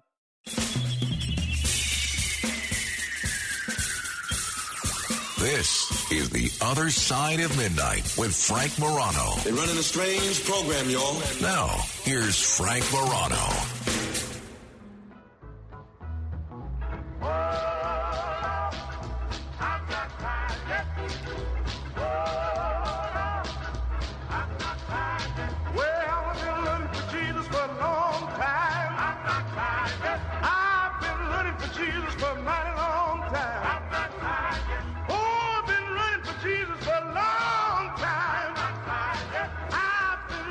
Good morning, everybody. This is The Other Side of Midnight. I'm Frank Morano. There's a new survey out, which I find very disturbing, and I think every American should find very worrisome. The results of a new survey of military and veterans and their spouses, including details on financial difficulties, are raising concerns about the future of the military, said the executive director of the organization that conducted the survey, the Military Family Advisory Network. Listen to this. Fewer military active duty, fewer veterans, and fewer spouses are likely to recommend military service, according to the findings. And the reasons are related to their own well-being. According to the executive director, Shannon Razazdan, at the end of the day, families are having a hard time making ends meet, and that's affecting their overall well-being. We see the connection between well-being and loneliness, well-being and housing, well-being and food security. And when you layer that on top of the fact that fewer people are likely to recommend military service, it paints a very clear picture of concern related to the future of the all-volunteer force. So, that's a quote. This is the fourth survey fielded by the organization. Generally, they do this every 2 years. This time, the biggest surprise was the drop in the percentage of survey respondents who said they would recommend military life. 2 years ago, 3 years ago in 2019, 74.5% said they would recommend that. That dropped to 62.9% last year. And now this is dipping even more. Now, this goes across age groups. The younger folks, older folks, they're all saying the same thing, more or less, which is it's trending in the direction of not recommending military life to others. Now, based on their answers, the reasons were related to frequent separations and the fact that military life is not conducive to family life. The fact that the survey was conducted on the heels of the military's exit from Afghanistan, that didn't show up in the findings. So if anybody says, oh, they saw what happened in Afghanistan and now they're recommending it, no. This was largely a reflection of things that happened before that. In general, over the years, a number of military children have followed in their parents' footsteps, but there are indications that those trends were waning, with other surveys finding that military parents are increasingly unlikely to recommend service to their children. A recent survey of military teens found that 65% still want to serve in the military. Now, look, at the rate that America loves getting involved in wars, if we have nobody to fight them, we're going to be up the creek without a paddle. So let me ask you, if you're in the military currently, if you're the spouse of someone in the military currently, or if you're a veteran or the spouse of a veteran, would you recommend military life to someone else? 1-800-848-9222. That's 1-800-848-9222. Why or why not? That's the question.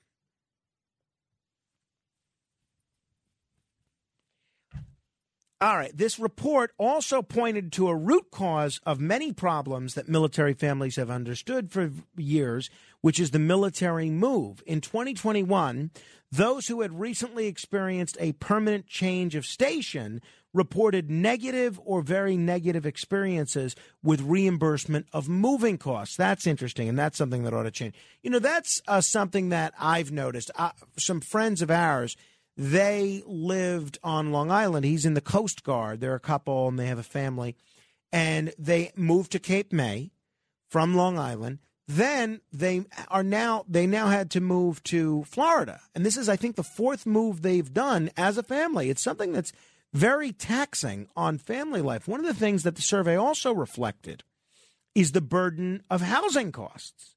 The survey provided more data on the impact of rising housing costs, financial stress. That's something that this survey also asked about, and that's getting worse. So housing, moving, the financial stress, a whole lot of others. By the way, I'm curious if you're a veteran or the family member of a veteran or an active duty serviceman, what recommendations you would make in order to make the military experience better. For someone that, especially someone that wants to serve, have a family to serve. One of the recommendations that's in this report is increase the availability of child care, also to increase the basic allowance for housing. Tell me what you think. 800-848-9222. You're welcome to comment on other issues as well. Kristen in Pennsylvania has been holding a while. Hello, Kristen. Hello. How are you? Great. Thank you. Wonderful. Yeah, I was calling in about the Brisk now offering in Atlantic City and how Atlantic City has changed over time. Mm-hmm. Yeah, and I think it's at the Borgata. So I was just the burlesque show. Well, yeah. It's fabulous that they have it. But if you have one male comedian, why not have a female? So I was like, maybe I should just audition. I think you should, Kristen. You should reach out to them. Are you a comedian? Yes, sir, I am. Oh, really? Where do you perform? Yeah. Right now I'm performing in, Silver Springs, Maryland, and D.C. All right. Well, and what kind of humor do you focus on generally? I'm new, so I don't like to put myself into a box yet, but mostly dry. Dry. Well, we like that. We like that. Can you give us a sample of some of your material that we might hear if we come see your show? Yes, no problem. Well, I have a vagina, and it's good to be upfront about that these days. And I was also born with a penis, a twin brother. Who would have thought? Okay, that's not bad. That's not bad. That's very, very topical. Christian, Probably not dry, but there's some wet ones out there. I was going to say that's pretty overt. That's not necessarily dry at all. Christian, if people want to find you and where you're performing, where can they do that?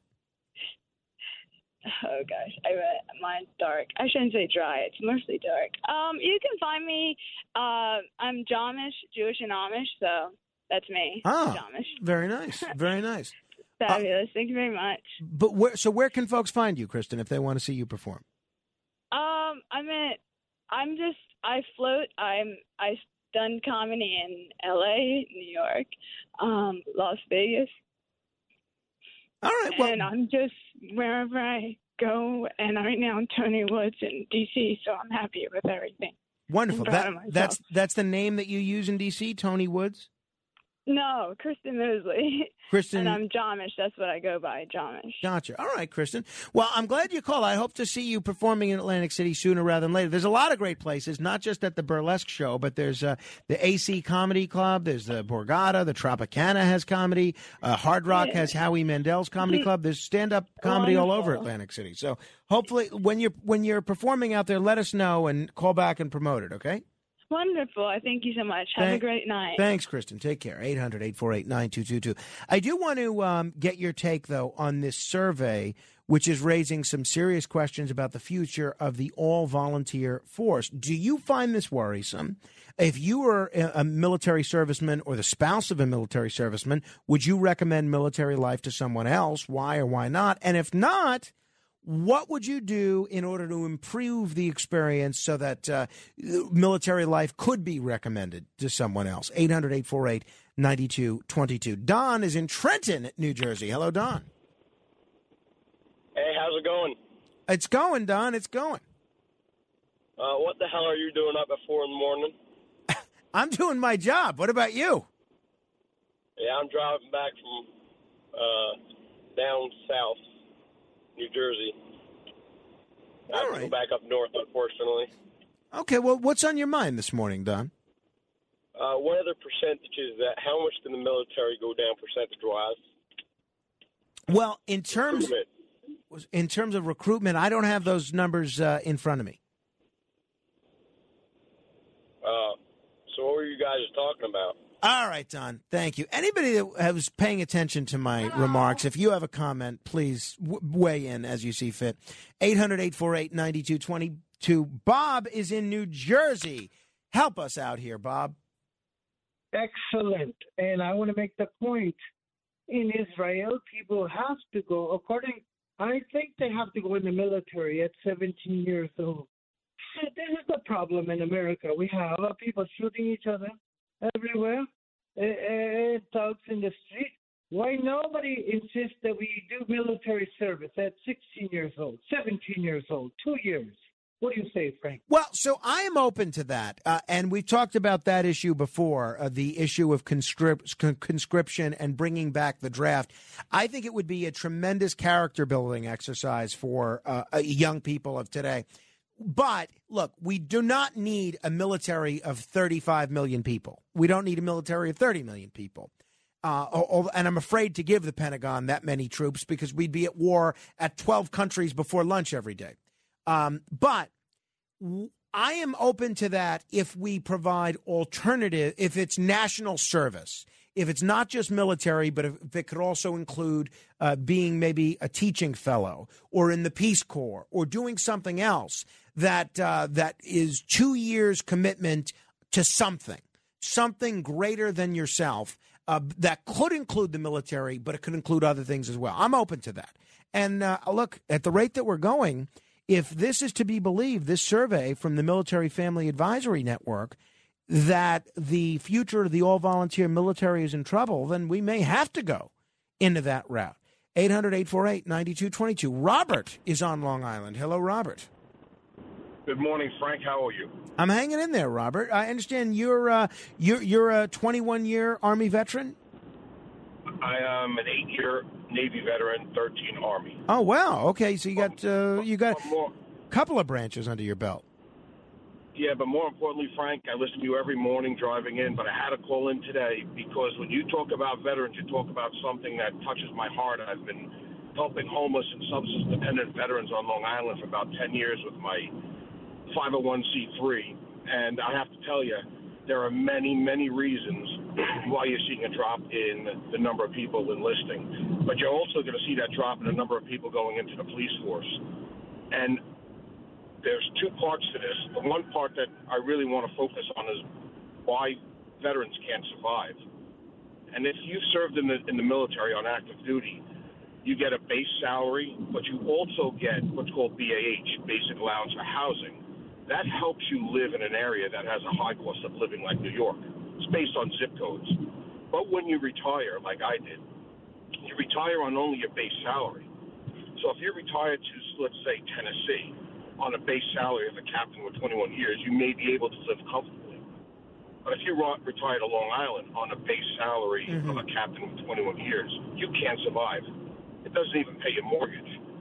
So a lot of veterans are telling their children, especially in the Northeast, it's probably not going to behoove you to serve, especially, and this goes with the police departments too, in the climate that we have in the military and the police force where it's very woke, you can't speak your mind. You know what I'm talking about when it comes to woke in the service and woke in the police departments. So there's a lot of factors adding to this decrease in people enlisting. So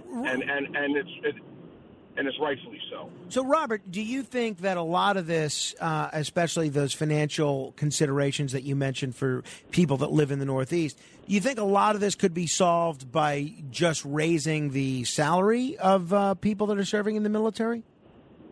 No, you know what? Believe it or not, I chose to run for Congress out here on Long Island last year just because of this issue. And I brought up to a state senator out here. I helped write a bill, and I hope it passes in New York, some sort of subsidy for veterans returning to the Northeast that the government has to pay. Because if you lose $5,000 or $4,000 in your basic allowance for housing, you come home and you immediately become poor. There are 1.4 million veterans living at or below the poverty level in this country. There are still 137,000 homeless veterans. And this is what's adding to it. And where are most of the homeless population in these major cities where they can't afford to live. So we have to do more in understanding what happens to a veteran after they retire, and that's what our 501c3 does. Well, what's the name of your group, Robert? We'll give it a plug. It's called Veteran Recovery Coalition. Sid and Bernie do a lot of plugs on this. I'm on their show often. But I was calling in today because this is something we have to focus on. There's a large group of there's a large percentage of suicides in this population, and no one's paying attention. No, absolutely. And one of the groups that I work with is called the Gold Shield. You can learn more about them at goldshield.us or thesimpletruth.us and learn more about them. That's a private sector solution to this problem. But we're talking about this survey, which shows that the number of people in the military, the number of spouses of military servicemen, both active duty and retired, are fewer of them are recommending military life to someone else. So this has the executive director of the Military Family Advisory Network saying that these findings are so alarming that this raises questions about the future of the all-volunteer force. My question for you is two-part. One, if you're in the military, retired or active duty, or a family member of someone who's in the military, would you recommend military life to someone else? Why or why not? 800-848-9222. If the answer is no, why not? What recommendations would you make to making it so that people that are in the military would recommend military life to someone else? 800-848-9222. Viviana is in Brooklyn. Hello, Viviana. Hey there. Thank you for taking my call. My husband is a vet, and we live here on Fort Hamilton. I tell you that his being a veteran has really enriched our lives. It is a wonderful career. However, with the current administration, like under Trump, being in the military was fabulous. In the current administration, the wokeness has affected morale, the LGBT issues affecting morale. And for many, many years, my husband was a company commander, and I was the one in charge of taking care or really like family support for the spouses. And they have increased the deployments for the families. So it's almost as if the wife has a husband but not a husband, or the husband has a wife but not really the wife, because they live geographically separate lives. They need to cut down on the deployments, and also to increase family support in and around the different bases. The other thing is, too, the fact that we know that the administration and others does not take the veterans' sacrifice seriously. And I say that they give them a home, just like they give a home to other people. They've served, and if they have not, gotten their finances together, they should be able to qualify for a very low a mortgage, or like the brother said, give them a housing allowance so that they can get back on their feet. Could I make the comment about the election? Sure, real quick, Viviana, because I want to get a few other quick. folks in here. Yeah. Okay. This is the first time in maybe 12 years we have an opportunity to vote in Lee Zeldin and Esposito. The Democrats have shown us that they're only for themselves. They won't reverse bail reform. They continue to, force us to be subservient to them. Hochul had wanted to even do a forced internment camp, and thank God a judge said that was unconstitutional, and that was if she deemed that we were unhealthy for the rest of the population. They have spit in our faces, and they have made living in New York City a nightmare. So it is time to go for voting straight down the line, Republican or conservative. And if there's a good Democrat, please vote for them. But if not, vote them out. We cannot afford. Thank you, Viviana. Uncle Bob is in Ohio. Bob, whose uncle are you exactly? Well, they call me Uncle Bob because I was the oldest man in the fire department. I was a fireman from 1964. Okay. All right. Well, thank you for your service to the fire department. Well, thank you, sir. Anyways, yes, I was in the military. I would recommend it to anyone. And my other statement would be that if the government or if the military falls below a certain level, that they reinstitute the draft. All right. Thank you, Bob. Mike is in Pennsylvania. Hello, Mike. Morning, Frank. That lady said, thank God for that lady's service. Always remember that. When you say thank you to a veteran or say thank you to his wife, if she served that 20 years too. Absolutely. No doubt about it. And I had that opportunity just 2 weeks ago. I'm going off what I was going to say, but I had that opportunity. I met a guy in the Army, had his little girls. I was getting on the Amtrak, and she was the wife. As soon as he, said what he did, I said to her, "Thank you for your service." And he was so thrilled that I said that to her, and she couldn't believe that I was saying that to her and not him.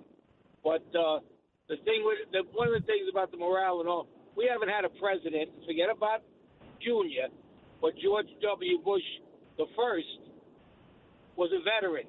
All the other presidents that we've had so far were never in the service. Do you know what I'm saying? I do, and Well, that's actually a point that's been raised by Harlan Ullman, who's been a guest on this show. And he wrote a book about why America loses every war nowadays. And that was one of his points. He said that because we don't, and thanks for the call, Mike, because we haven't had a commander-in-chief that has any significant military experience, they tend to get involved in a lot of military misadventures. I'm not doing justice to Harlan Ullman's argument, but that's it in sort of a nutshell. Hey, whether you're in the military or a civilian, we're going to do our part to give you $1,000. If you think you can answer 10 trivia questions in 60 seconds, then be the seventh caller right now to 1-800-848-9222. That's 1-800-848-9222. And if you think you have what it takes, be the seventh caller right now. Now, please don't call if you can't name, if you don't know how to spell cat. If you don't know how to spell cat, don't call. If you don't know what continent you're living on, don't call. If you don't know what month St. Patrick's Day is in, don't call. Save us the trouble. Save yourself the embarrassment. Call if you have some basic understanding of trivia. If you have what it takes, be the seventh caller now to 800-848-9222, and then we'll chat with Brian Kilmeade straight ahead. It's The Other Side of Midnight with Frank Morano.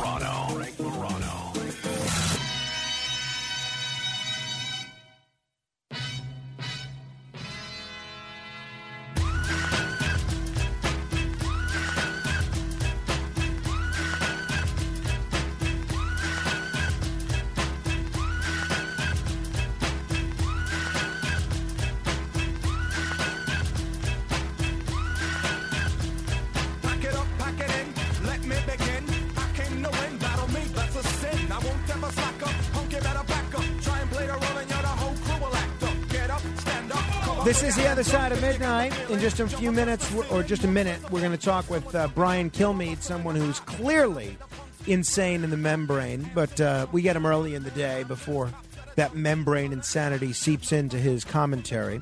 We'll get his take on what's happening in the news today.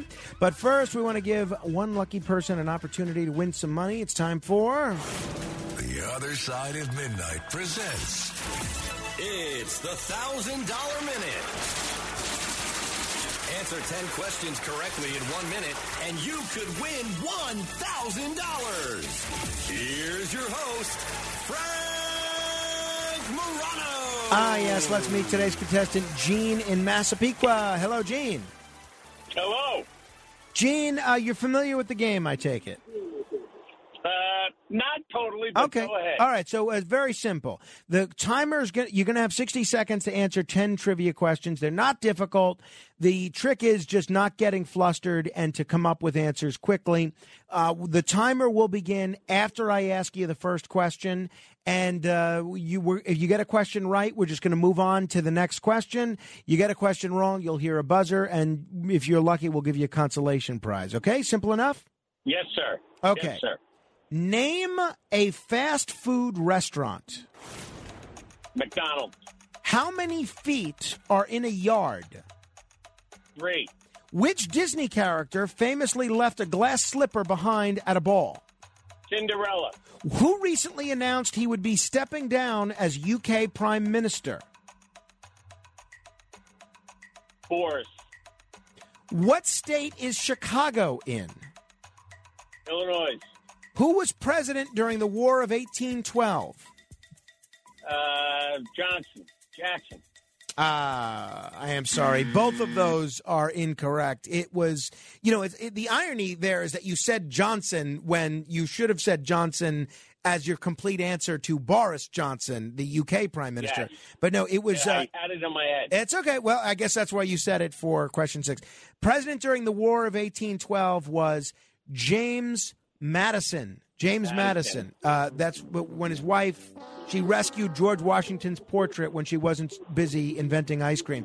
Gene, hang on. We're going to give you a consolation prize, okay? Give Kenneth your information. Yes, sir. Thanks for playing. All right. A guy that knows all about the War of 1812 is someone that actually wrote a book about Andrew Jackson's incredible victory at the Battle of New Orleans. He's a New York Times best-selling author, co-host of Fox and Friends, a nationally syndicated radio talk show host, and wears a whole bunch of other hats, which now includes doing this live show that he takes all around the country. The one and only Brian Kilmeade. Brian, good morning. It's great to talk with you. Yeah, Frank. I'm realizing now that when I'm in Newark at the end of August, I think the 27th, you can't get out of it because you're off. Normally, it's like, hey, listen, hey Brian, I got a show, but like you can't. It's Saturday. So no, you have to go party. I know you like to. I guess it's. I'll be there. I'll be there, especially if there's an open bar somewhere on the premises. I will absolutely be there. By the way, if people want to see, not only is Brian going to be performing at NJPAC in Newark on August 27th, but we do have a lot of listeners upstate. September 8th, he's going to be performing at the world famous Egg. The Egg in Albany, and it's a great show. Kilmeade Live. If people want tickets, they can go to BrianKilmeade.com. And I've seen Brian do some of these live shows, and it's really great. If you're interested in sports, if you're interested in the human condition and what motivates you, or if you're interested in history, it's a great show to see. How are sales, by the way? Great. Albany is, I got 2 dates in Tulsa and Brandon, Mississippi, but that's in November when the paperback comes out. Newark's moving, and Albany is 2/3 there already. Awesome. So that's September 8th, and Newark's on the 27th. That's my only commuter show ever, I think. So I'm able to actually go home and then go there.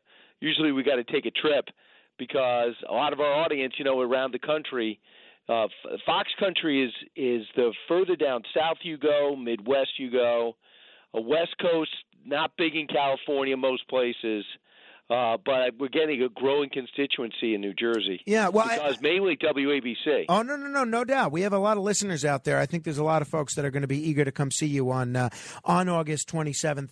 Brian, I got to ask you about this. You are an expert in kind of media commentary and an expert in sports, and this is one of those areas where the two sort of meet, and that has to do with some pretty interesting comments that Mike Tyson made. Now, Mike Tyson always makes a lot of interesting comments, former heavyweight champion of the world, and he went and spoke with he was speaking on a podcast, and this is what he had to say about his future. Some people want to analyze their success, which is ridiculous. We're all going to die, one day, of course. Then when I look in the mirror, I see those little spots on my face, and I say, wow, man, that's my expiration date is coming close, really soon. Mike Tyson says his expiration date is coming close really soon. As somebody that always motivates people to think positive and be positive, at 56 years old, it seems like Iron Mike is still in pretty good shape. It seems like a lot of his demons, drug use and other things, too much partying, that's largely in his past. Why do you think he's saying that right now? I'm not really. For one thing, he's invariably honest, always. He says what's on his mind. Number two is he's always said, he goes, I never thought I was going to live a long time. Mickey Mantle said the same thing. He's like, my dad died so young, I never thought I was going to live a long time. Tony Saragusa, sadly, who passed away about a month ago, he used to say that. He goes, my dad died in his sleep in his 40s. I don't take a day for granted. And sadly, he passed away at 57. And I think that Tyson looks at that. I mean, the guy stared at death multiple times. He wasn't afraid to die. A lot of his friends from Brownsville are dead from where they're from. I think it's just being honest. I mean, a lot of people think like that, too, in that, I'll give you an example. Everyone's talking about Elvis. Elvis died, right? Oh, yeah, at the end of his life. And then I'm thinking to myself, well, my whole life, he died, right? I'm like, when he got older. The guy died in his 40s. Right. I mean, we used to think Elvis died like so old. Right. In his 40s. Right. So, I mean, you could think of it. I don't think that way, and Tyson might not think that way today. But when he was asked that question then, he sees it. Also, he lost a child, and when you have to deal with death early, whether it's your friend being gunned down, your mom dying, your dad disappearing, his sister died, and then he loses a child tragically on some type of weird treadmill accident. It does not, sometimes people don't deal with that, and they're so lucky, eventually they will. So for him, it's real.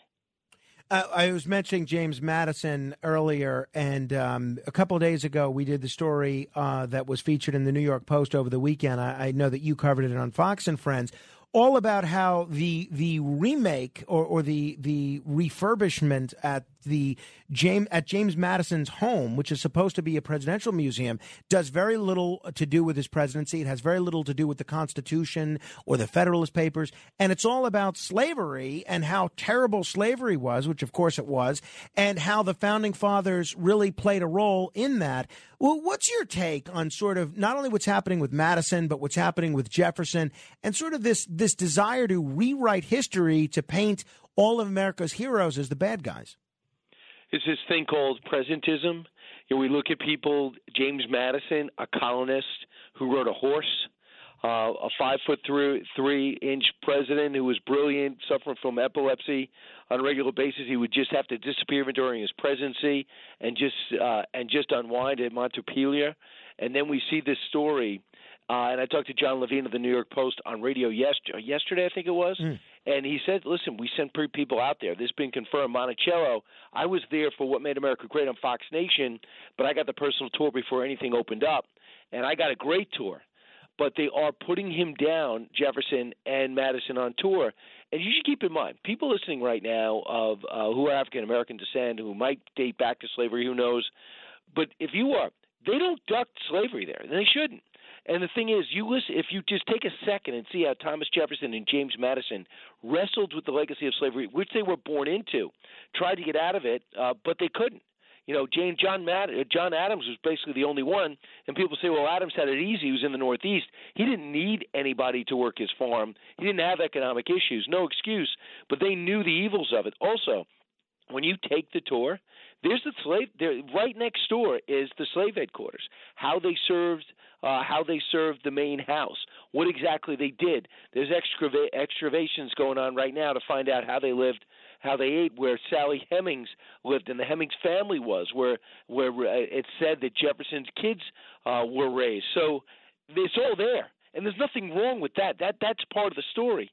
But to walk in and not say he's the author of the Declaration of Independence, not walk in and say he was the third president, first Secretary of State, they played such a vital role in the Tripoli Wars, the first time America had an overseas enemy. He was the one who led the way to build a navy and actually bring this type of success that Europe would have to envy. And we're only a couple of decades old as a president. This guy would have influence for generations, and he had such pride in even celebrating the 25-year mark of the founding of the country. We wouldn't be here without him. And if anyone out there is looking for a perfect person in our past, we will be a nation of pedestals. Right, or our present. Perfect. Or our present, right? Yeah. Teddy Roosevelt out of the Museum of Natural History. How do you explain that? Well, the Indian sitting next to the horse, the American Indian standing alongside the horse, and the African standing alongside the horse makes it look as though, and he's on the horse, the President of the United States, that makes it look like the white people are above others. No, he's on a horse. What is your problem? The Roosevelt family found the Museum of Natural History. Part of what he did was explore the continent of Africa. And what he also did was go into the Midwest and learn to be a rancher and interact with the American Indian, at which time there were American Indian issues dealt with all the way through Lincoln. So don't say, well, we would have dealt with the American Indians like that. No. Put yourself back in those times. After he initially came to the continent, there were constant clashes and constant collaborations. But there were clashes. So don't just say right now, it's like us saying, why are we mad at the Japanese? They're so nice to us. They're so loyal. Well, not in the 1940s they weren't. Right.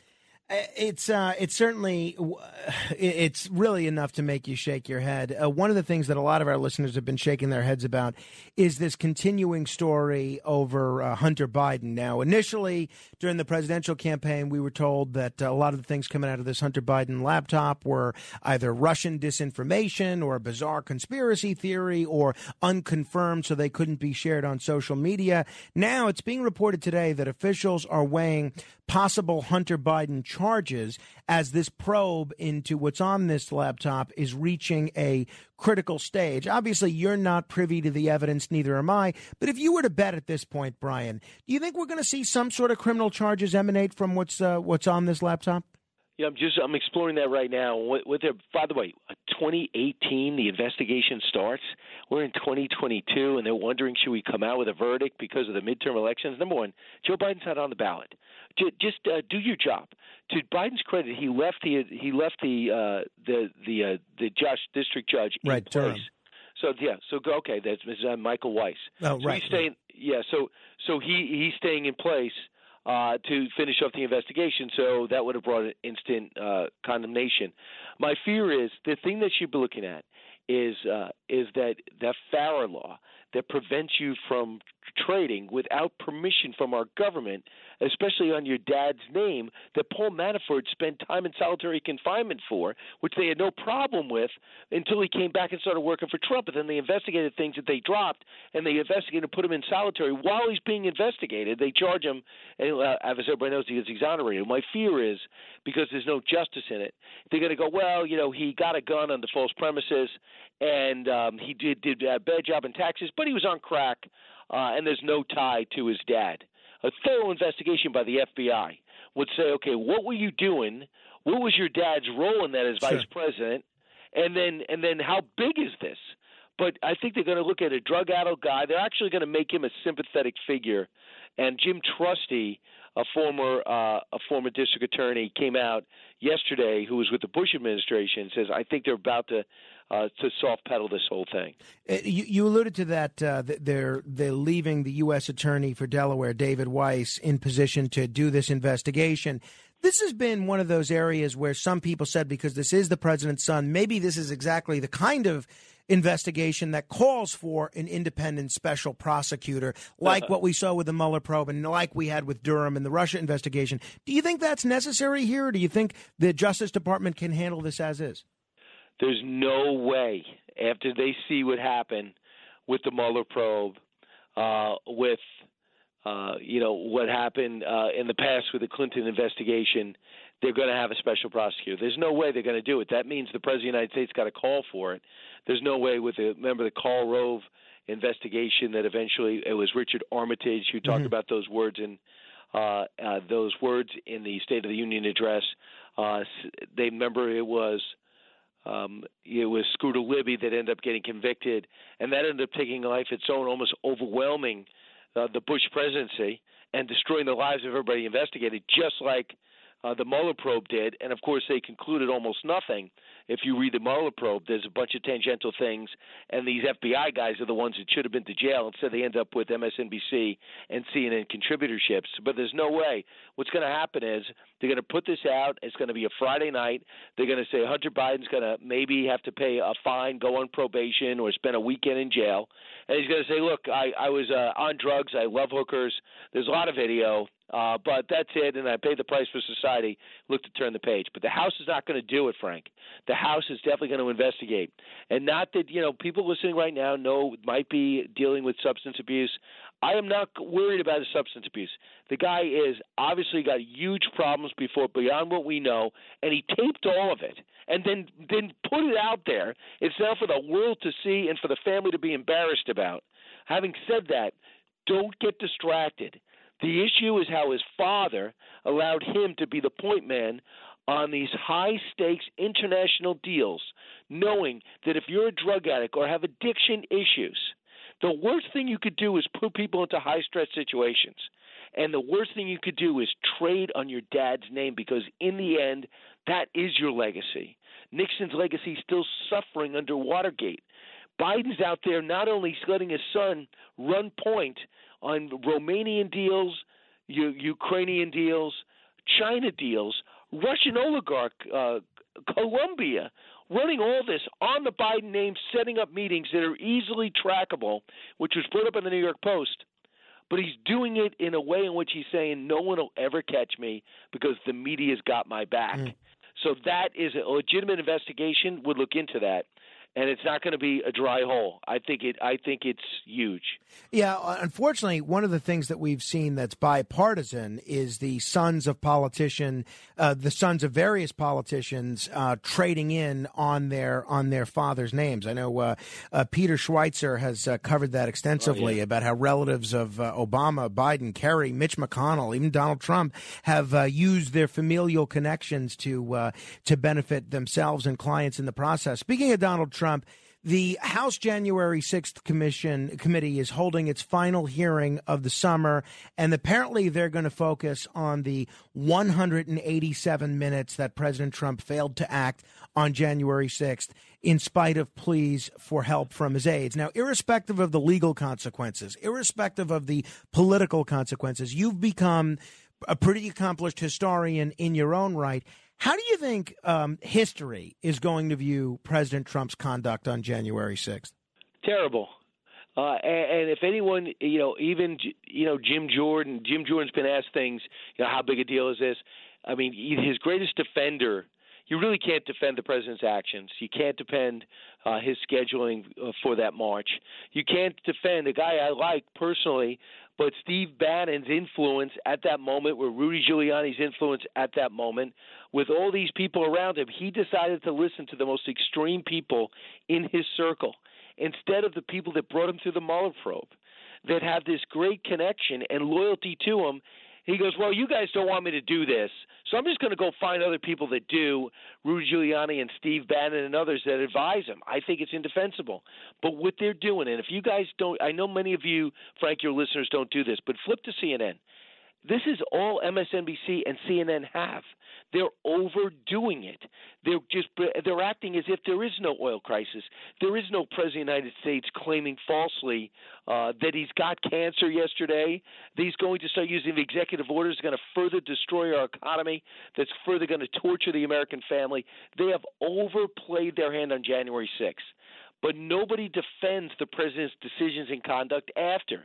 If he just acted somewhat traditional, his approval rating would be 70% right now. They wouldn't even be bringing up Ron DeSantis or Glenn Youngkin as possibly people going for the nomination. They'd be talking more about Grover Cleveland than they would be about Nikki Haley and Mike Pompeo and Mike Pence. Mike Pence wouldn't be thinking about running right now if the president didn't back, at least in words, the hanging of Mike Pence and call him a traitor and weak and things I can't say on the air. I mean, if it was anything traditional. But that doesn't mean that January 6th deserved the one-sided play now in prime time again as a blatant way to try to limit the losses they have. This is about the midterm election and making sure Donald Trump doesn't run again. That's what it's about. But Brian, no one's defending the president's actions. One of the most important questions, July 30th, the WABC on-air talent has this big game before the Ferry Hawks against the NYPD softball team. Are you playing, and if so, what position? No, I won't be playing, but I'm going to go to the golf outing the next day, even though I got Laura Ingraham at night, and I'm doing outnumbered.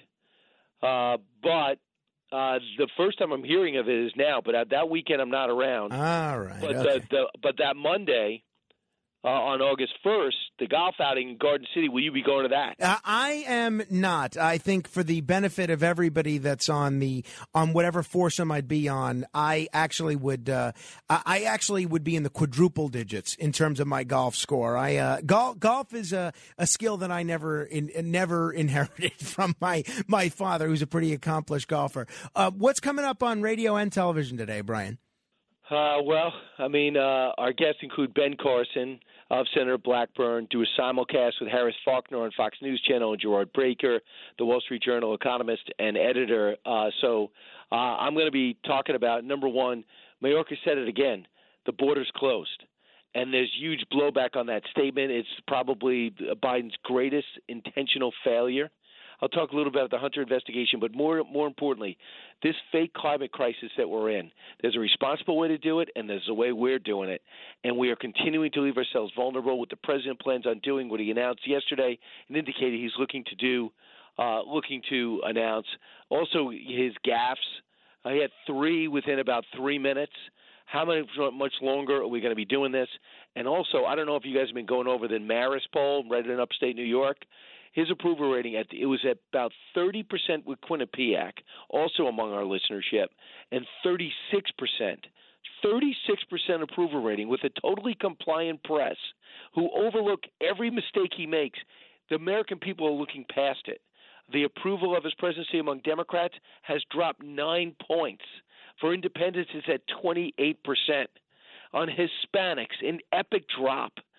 So when anyone says, how bad a loss will they suffer at the midterms, Democrats, that Hispanic independent numbers is going to be key. So I'll talk about that. And Pete Buttigieg taking a bow because gas dropped 40 cents.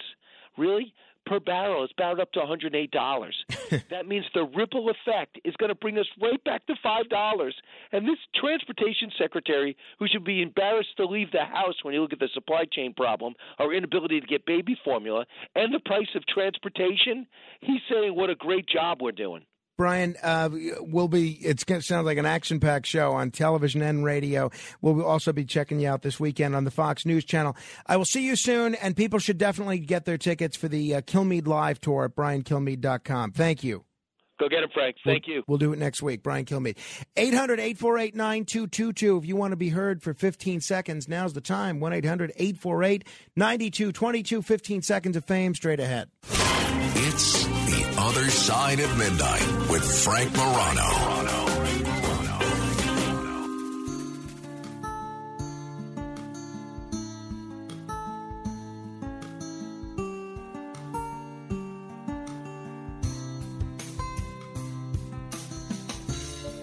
When the lights go down and your dreams go wrong, in the darkness you might need a place to hide. If the days are long, when the sun goes down, you might need a place to call your own. Somewhere out there on the other side of midnight, you might hear a voice of breeze in the grind. Somewhere out there on the other side of midnight, you might hear it. Ah, yes. My thanks to Stevie G and the Starlighters, The Other Side of Midnight, a song that is just tearing up the charts on iTunes and everywhere else. All right, time now for you to be heard for 15 seconds. By the way, tomorrow we'll be back at with a fresh, brand spanking new edition of Ask Frank Anything. Start working on your questions now. We will give away some prizes for whoever comes up with the best question and the most creative question tomorrow. So don't miss that on our Friday edition of The Other Side of Midnight. But first, it is time for The Other Side of Midnight. This is 15 Seconds of Fame. Dave is in the Bronx. One of the people begging Donald Trump to take action on January 6th was Brian Kilmeade, of all people. How shocking. Eddie in Ocean County. Hi, I really enjoyed when you had Brian Kilmeade on. I think his views are so good, especially his whole thing with January 6th. Very good. I just want to ask you, Frank, when's Kirsten Gillibrand up for re-election? She is up in 2024. Joe in Orange County. Frank, what's up? Brian Kilmeade's excellent. We need more people like him that speak the truth. And great show. Thank you. Mike on Staten Island. Hey, Frank, good morning. I want out all our military and their families. And I also want to thank Chris Randino and Son for his incredible lunch specials. Victor in Manhattan. One reporter asked why she cut nose and mouth holes in her COVID mask. Ocasio-Cortez replied, very simply, all the better to breathe with. Mike in the Poconos. Hey, Frank, always a good show. When Brian was on, here's the thing. Joe Biden and Hunter, two scam artists, shakedown artists. And Hunter, he was an opioid drug addict, and I hope he gets, the scales of justice against him. Harry in New Jersey. Read The Janine Machine by Richard Blatford and Twisted Justice at CNN.com. Janine Machine by Richard Blatford and Twisted Justice at CNN.com. And finally, Steve in Merrick. I'm so glad we were able to get Steve in. All right, that about slams the lid on things for today. I'll be back tomorrow morning. You want to stay in touch, you can email me, frank.morano@wabcradio.com, or on Twitter @Frank Morano. Frank Morano, good day. I love my Italian heritage and the food that goes along with it. That's why on Sundays after church, I head over with my father to Italo's Fine Foods on Forest Avenue in Staten Island with our list from Mom. They have 2 locations on Forest Avenue, 1566 and the new one at 725. It's family owned and serving Italian specialties since 2014. They also have a full catering menu, the freshest meats, imported San Marzano tomatoes from Italy, and the best mozzarella. Order in-store, by phone, or online. They even deliver. ItaloFineFoods.com, ITALO Finefoods.com. Tell them Vinny Maduno and WABC sent you. Manja.